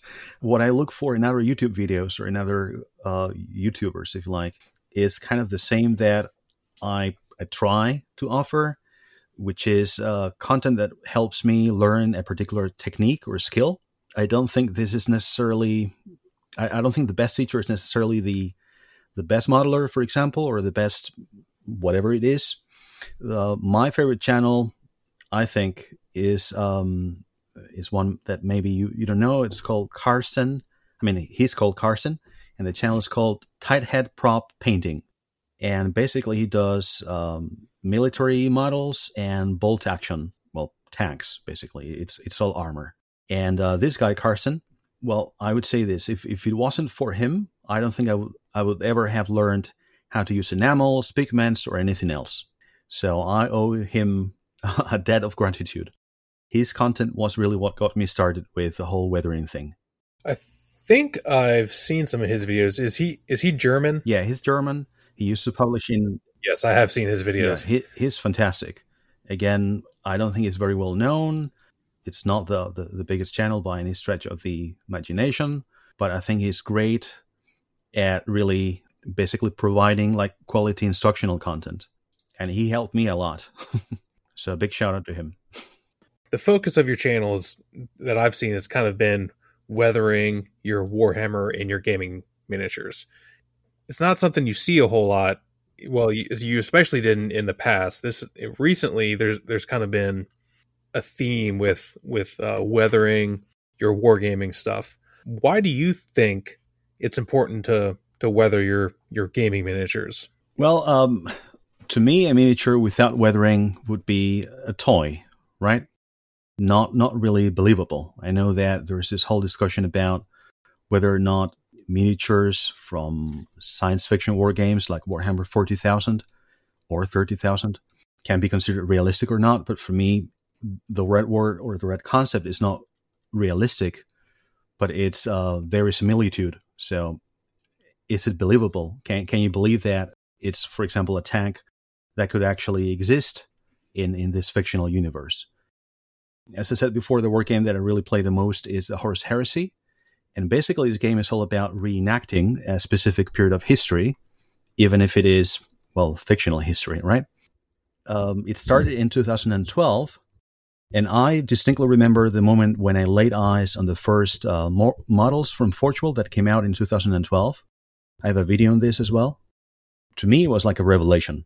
You know, we're all used, TJ, you play and paint Warhammer, so you know that we're all used to like edge highlights and these flashy gradients of color and stuff. And suddenly, all of that was gone completely. There was none of it. And instead, you had desaturated colors, you had chipping, you had pigments. The models all looked like dirty and gritty. And it was like, what is this? You know, this is nothing like anything I've seen before. Not Warhammer related, that's for sure. That sort of revelation, that's what attracted me to weathering and to this whole other side of things, basically, where there could be a much bigger connection between the models on the table and all the novels, all the stories that I'd been reading for years, where everything seemed like really gritty and dark, and there was this disconnect before between that darkness in the narrative and then these kind of comic book style hyper highlighted models that seemed not to be from that universe in reality. Did that make sense? Yeah, it does. And you're not the only person that thinks that. I definitely have also noticed that it didn't, independent of what's popular now. I know in the back of my mind, getting into Warhammer, which was not that long ago for me, that, what you see in the rule books and in the codexes and you read about in the books. I've read a couple of the books, including the original Space Marine novel, which I think is about Imperial Fist. It's a pretty cool book. An excellent book. Of course, most of what they talk about there has kind of been retcon, but, that's fine. But yeah, the universe they describe in the rule books and the codexes doesn't necessarily translate to the army you see on the box when you go into the store. And that is kind of interesting, that I don't really know why, because that's kind of odd, because they sell it as this super dark and gritty universe, but then everything's bright yellow and bright blue and which is cool, that it looks nice, but it's almost like there's two different things at work working against each other. But I guess that's for the people that make the decisions at Games Workshop to decide. About, 6 years ago, my son gave me a Battle Force that was Dark Eldar. I'm not a Warhammer person, I still am not, but he just thought I'd have fun building it. And I looked at it, and my first impression was, if they're supposedly they lived in the part of the universe that's dark, it's black, there's no light. So why do they have these bright highlights on everything? I would think that if it's dark, then everything should be kind of look really beat up without a lot of color and so I kind of modeled it that way. I changed, I did it my own way, and that's how I am with that stuff. Just put these things together, added a little color here and there, but dark and dingy, and just tried to make them look what I would think something from that world should look like. Sounds good to me. I'd like to see pictures of that. I gave it to a guy that would play with them, and never did take any pictures of it. That was, years ago. I wasn't too interested in tracking my progress. But I'll say the same stuff about my Star Wars things, because Star Wars is my big thing. Even though I love airplanes and stuff, Star Wars is mostly what I build. And just like you were talking about the reality in that universe, well, Star Wars is the same way. The Millennium Falcon really be able to do what it does? Heck no. I don't care. I love that ship, and I don't need to worry about that. I just want to build some relatively good facsimiles of the Millennium Falcon so I can have them in my house. Now, kind of going back to what we were saying about the story and the lore of the game not matching what you see on the boxes. Now, me personally, I'm guilty of that. Now, I don't paint Ultramarines or Imperial Fists or any bright, ridiculously colored chapter. I paint the Raptors, which are olive drab, but I typically don't weather my miniatures. I don't go for the extreme edge highlight look or the high contrast airbrush look, even though I do use an airbrush almost exclusively. Keep everything subtle and not a little toned down. But I don't know, for some reason I can't really push myself to do it. Now I've been doing it a little bit more lately. I've done a couple of dreadnoughts, which to me a dreadnought is got to be weathered because they're supposed to be ancient. And I built a couple ironclad dreadnoughts, which are wrecking balls essentially. Why do you think that people don't want to weather their Warhammer stuff? I know for me, a lot of it just comes to I don't want to take the time to do it. Not necessarily, I'm definitely not against it, but I like to get stuff painted so I can play with them. But a lot of other people just almost refuse to do it. Have you noticed that? Yeah, indeed I have. Basically, you could say that most people who are now watching the videos or subscribing to the channel or becoming members of the Discord community, there are people, most of them, who have opted to do weathering, and most of them haven't been doing it for a long time. So it's like new converts, if you like. I think the reason why it's so hard for people to make that choice initially, that initial choice, yes, I'm going to weather my models, is basically one of convention. And I think Games Workshop basically is responsible for that. They've been pushing since the early 90s, basically, or since the inception of the game. They've been pushing a very particular style, which is essentially incompatible with weathering or with verisimilitude. It's a comic book style. It may be extremely artistic. There are guys who are absolutely incredible painters, have skills that I could never in a million years attain. I'm not disputing that. But it's not a style that I like. It's not something that I ever aspired to master. And going back to the Horus Heresy, back in 2012, like I said, the company, or a subset of the company, Forge World, within Games Workshop, they gave these guys freedom to do their own thing with the Horus Heresy brand, with how that was basically translating from the novels into the war game. And they all started doing weathering. Like I said, it was a big surprise for many of us. And the reason they did that was that they hired basically one of the masters of military modeling in the early 2000s. I don't know if you guys know this. I can't pronounce his name, but I'll try. Phil Sutinskas. He won several awards with his military models in the early 2000s, like I said. And he was hired basically to lead this team at Forge World.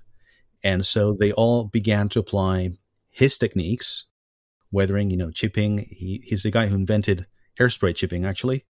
And they all started applying these techniques to the Horus Heresy miniatures, to Space Marines and Dreadnoughts and all the rest of it. So that was completely transformed.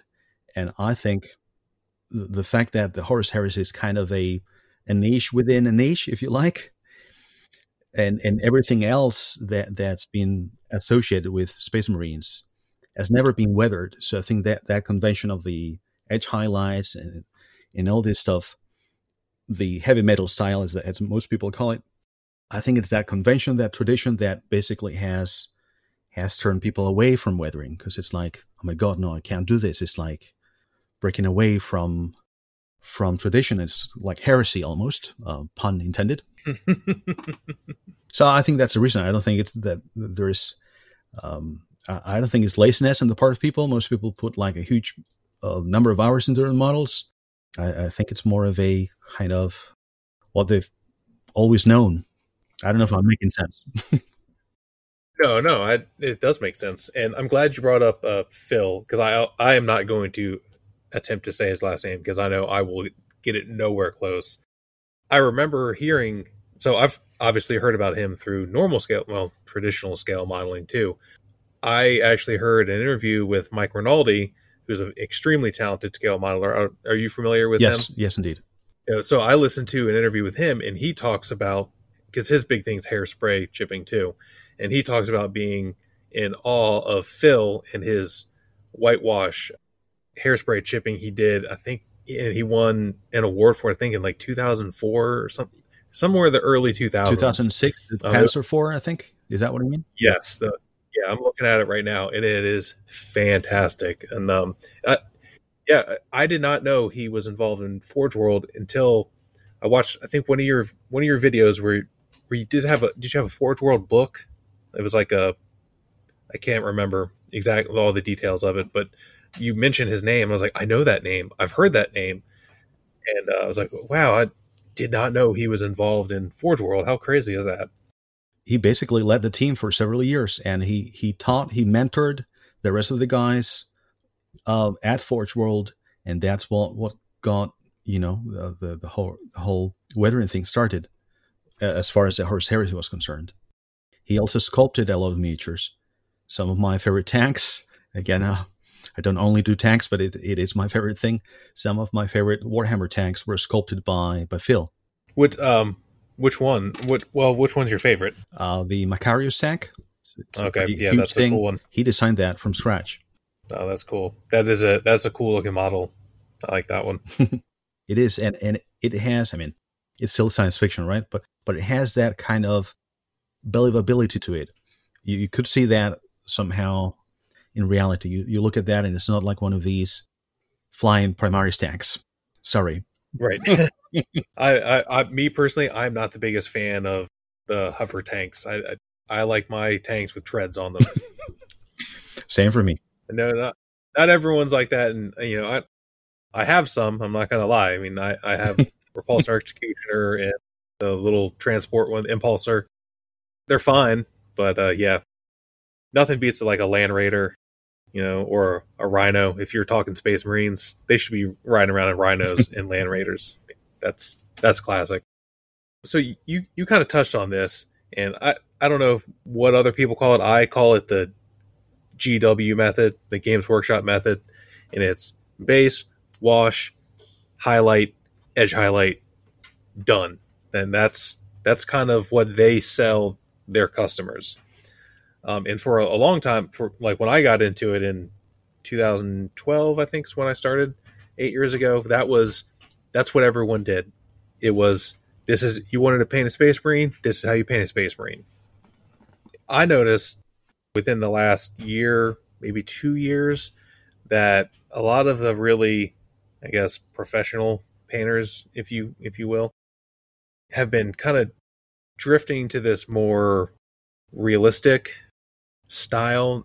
Not necessarily, I guess, realistic, but now you watch videos and they all talk about volumes on a model and textures.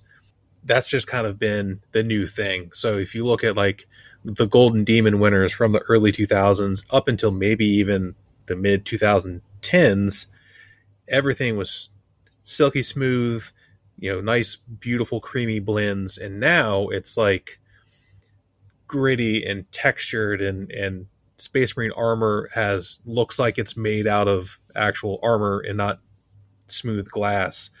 Have you noticed that? Partially. I still think that I call it the heavy metal style. I should say heavy metal style, but I can't pronounce it like the British do. So I won't try that. I still think it's very much based on stuff like glazes and wet blending and layering primarily. But I think, or I hope that the whole other approach, the alternative approach of weathering and more realism and stuff like that, is kind of slowly, gradually penetrating into the conventions of Games Workshop, as you say, professional painters. I think it's starting to make a dent, And for instance, in the last few years, there's a lot of people who've moved over to this grimdark style. The grimdark style is also not really realistic. It's more kind of an artistic approach, if you like, with a lot of, I can't pronounce this, pretend it's Italian, chiaroscuro, or whatever. But, it's things like using oils, for example, rather than acrylic washes, textures, as you said. So like stippling, for example, stuff so that it's not just a nice even layer. I think it's gradually shifting, perhaps, or to some extent. And I'm happy to see that. I think it was rather stagnated. I agree. As someone that started in miniatures and the Games Workshop, heavy metal style, obviously nowhere near that quality, but then discovered quote unquote real scale models, oils and enamel effects and that kind of stuff. I've especially this year, it seems like every channel I watch that it has been around for a while now, all of a sudden they're like, hey, these things, there's like these enamel products, right? You can use, these are amazing. And everyone's like, oh my goodness, I've never heard of these. And as someone who's been doing normal scale models for a while, I'm like, oh yeah, that's those have been around. That's not a new thing. Yeah, I don't know.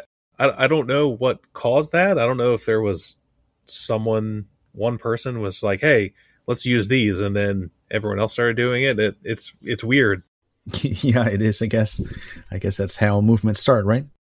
Speaking of which, I know we touched on this earlier, so it doesn't seem like there's a whole lot of crossover between traditional military / civilian scale modeling and wargaming modeling, despite the fact that we clearly share a similar skill set and they're kind of cut from the same cloth. I know, like when I first got into it, and I bought an airbrush early on because it seemed like it would make my life easier, and of course it has. This was almost 10 years ago, and even then there was a huge hesitation between for people like, oh, you can't use an airbrush. Why not? Or another group of people like, oh, hey, have you heard of this? Have you heard of these airbrushes? Yeah, we can use these to paint models. But then if you look at traditional scale modeling, they've been using airbrushes since the 70s, maybe even earlier. It's just how it's done typically. Why do you think that there's not really a whole lot of crossover? I mean, you would think, especially someone that's interested in war games, being a particular type of person, would also be interested in building other things. But it doesn't really seem like that's necessarily the case. Yeah, I think that's a good question for all of us to ask ourselves, to ponder. I don't have the answer to why there's so little cross-pollination of ideas, if you like.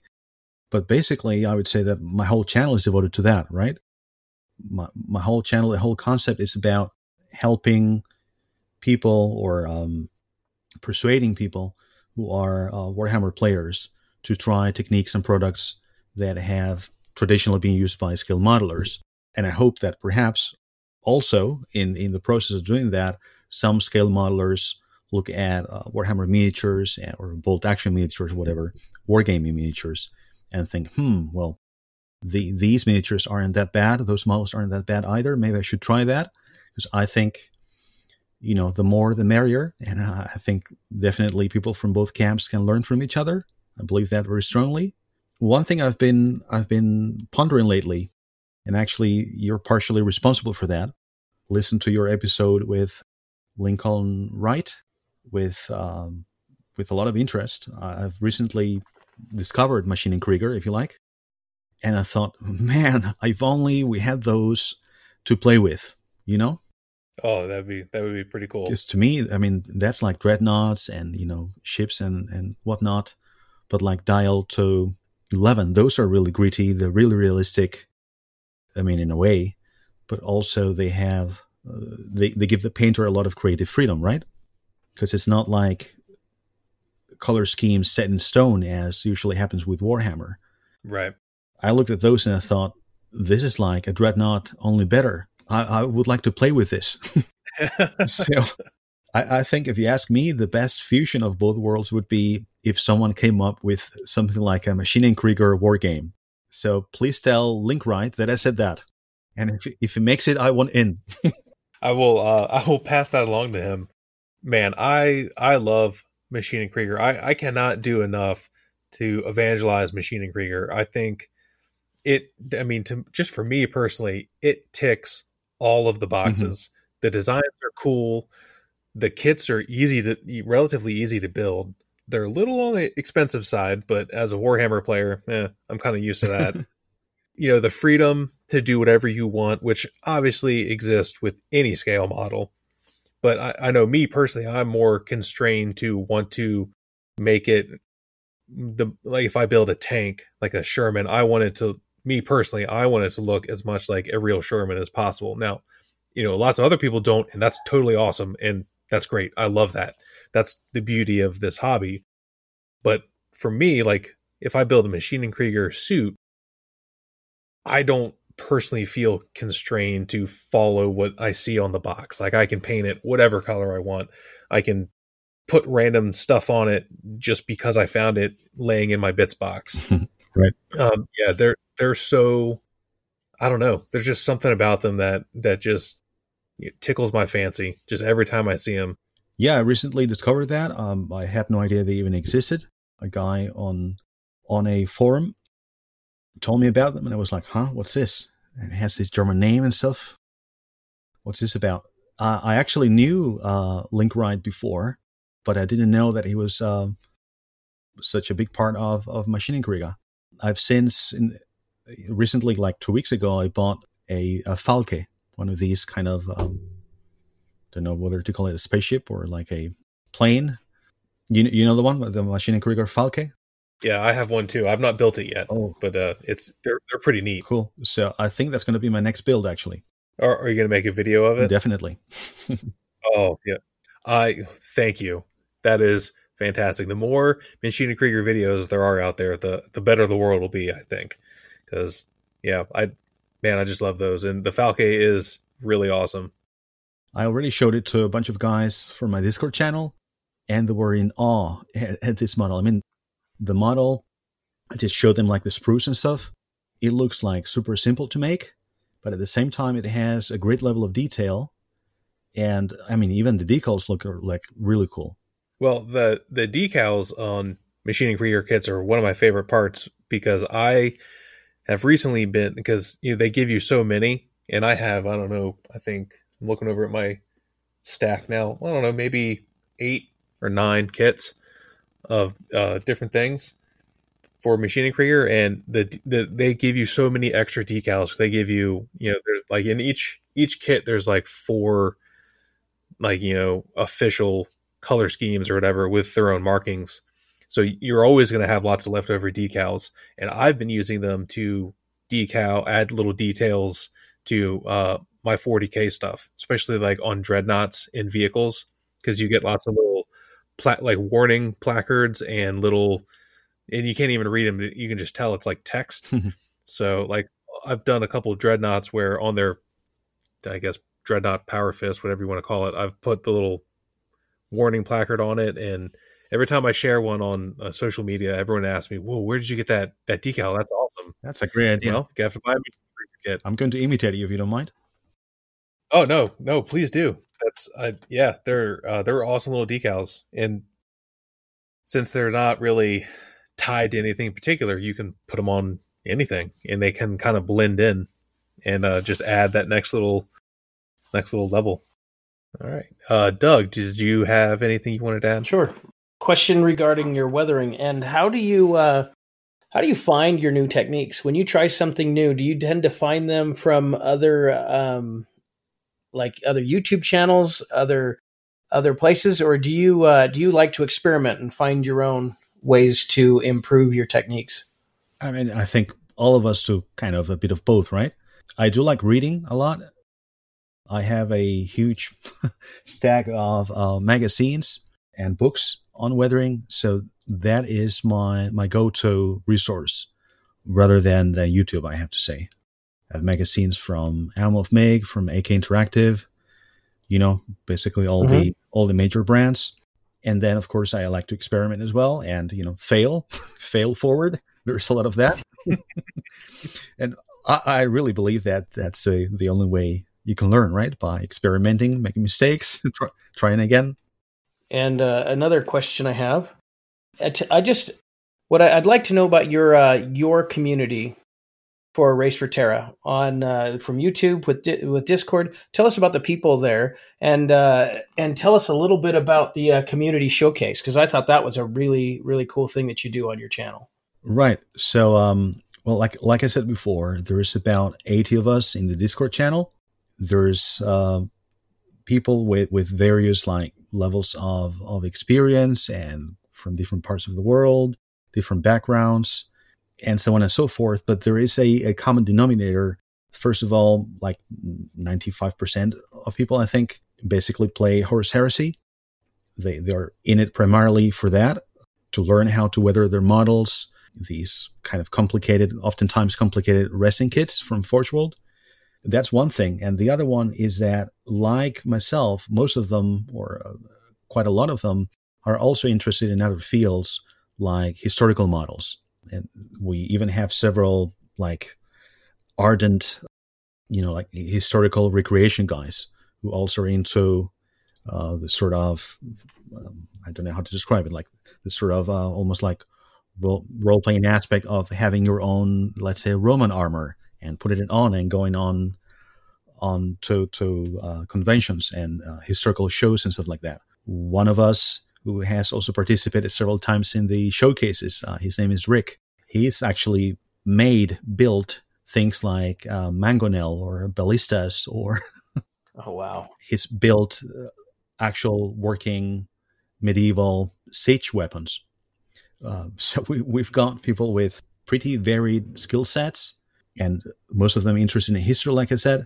You should be seeing in coming months, basically, more people in these showcases putting out models that aren't going to be only Warhammer related anymore. And your showcases, if for those of us, our listeners that don't know what the showcase is, tell us a little bit about it. Well, for the past couple of months, I think, maybe it's been 3 months. I lose don't remember when exactly we started with showcases, but basically the idea is that, like I said before, I'm not necessarily a really good painter. I'm just okay. And I don't see myself as a guru or anything like that, but rather as a teacher and a facilitator, maybe. So I really wanted to share what others in the community, or at least as good as myself, if not better, were creating. Well, a lot of people in the Discord have been really, really active in this regard. You can see some of their really good work, and I thought it was also a way to show to others what can be achieved through weathering, because one of the only requisite that I gave them was that all models had to have weathering, basically.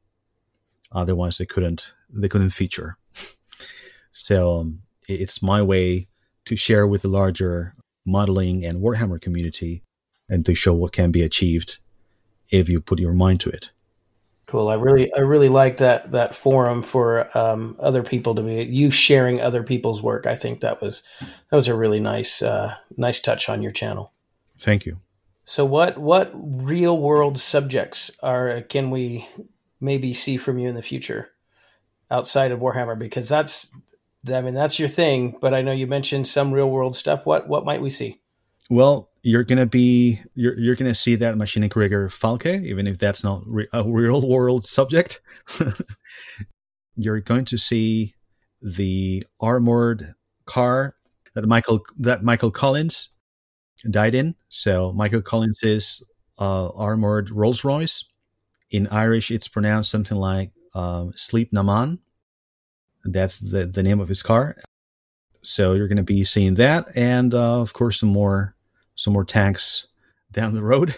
One particular challenge that I'm kind of scared about, but I'll have to complete at some point, is the Aoshima Mad Max Interceptor kit. Again, I mean, I guess that's not real world, but kind of. Yeah, but it's a change of pace from Warhammer. And so I'm looking forward to seeing all of that. That sounds great. Thank you. Wish me luck. Well, I mean, the Interceptor is that's got to be one of the coolest movie cars ever, right? I mean, that thing is just awesome. Indeed.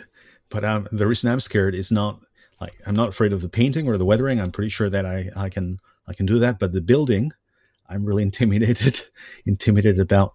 I'm not very good at building at all. And that kit has a very high part number and pretty complex instructions. I've already looked and I thought, wow, am I actually going to be able to put this together? Well, if I'm not mistaken, I think that's a pretty well-regarded model kit, though. Man, I think it's hard to find, too. Mm-hmm. It wasn't cheap, I can tell you that. Is there anything that we didn't cover that you wanted to touch on? No, not really. You've been great. I hope it wasn't too long-winded in my responses. Oh, no. That's fantastic. Thank you, Enrique. And once again, his channel is The Race for Terra on YouTube.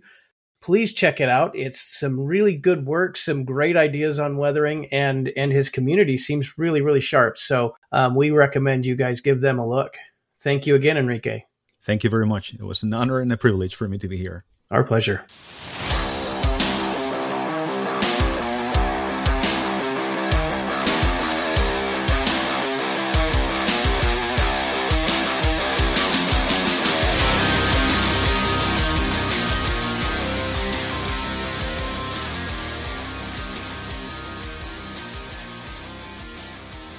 All right, that was the interview portion. That was a really great interview with Enrique. He has a lot of good perspective. I really like how he is kind of on the leading edge of incorporating, quote unquote, traditional model weathering into, Warhammer figures and those kinds of things. So great interview. Good job, Doug and TJ. You guys did a super job on that.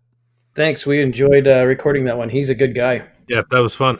Jim, it's been a blast having you here with us. Hopefully we have you back soon. Well, thanks for having me, and it's good to be part of a posse. Absolutely. We'll have to get you the honorary badge up to you.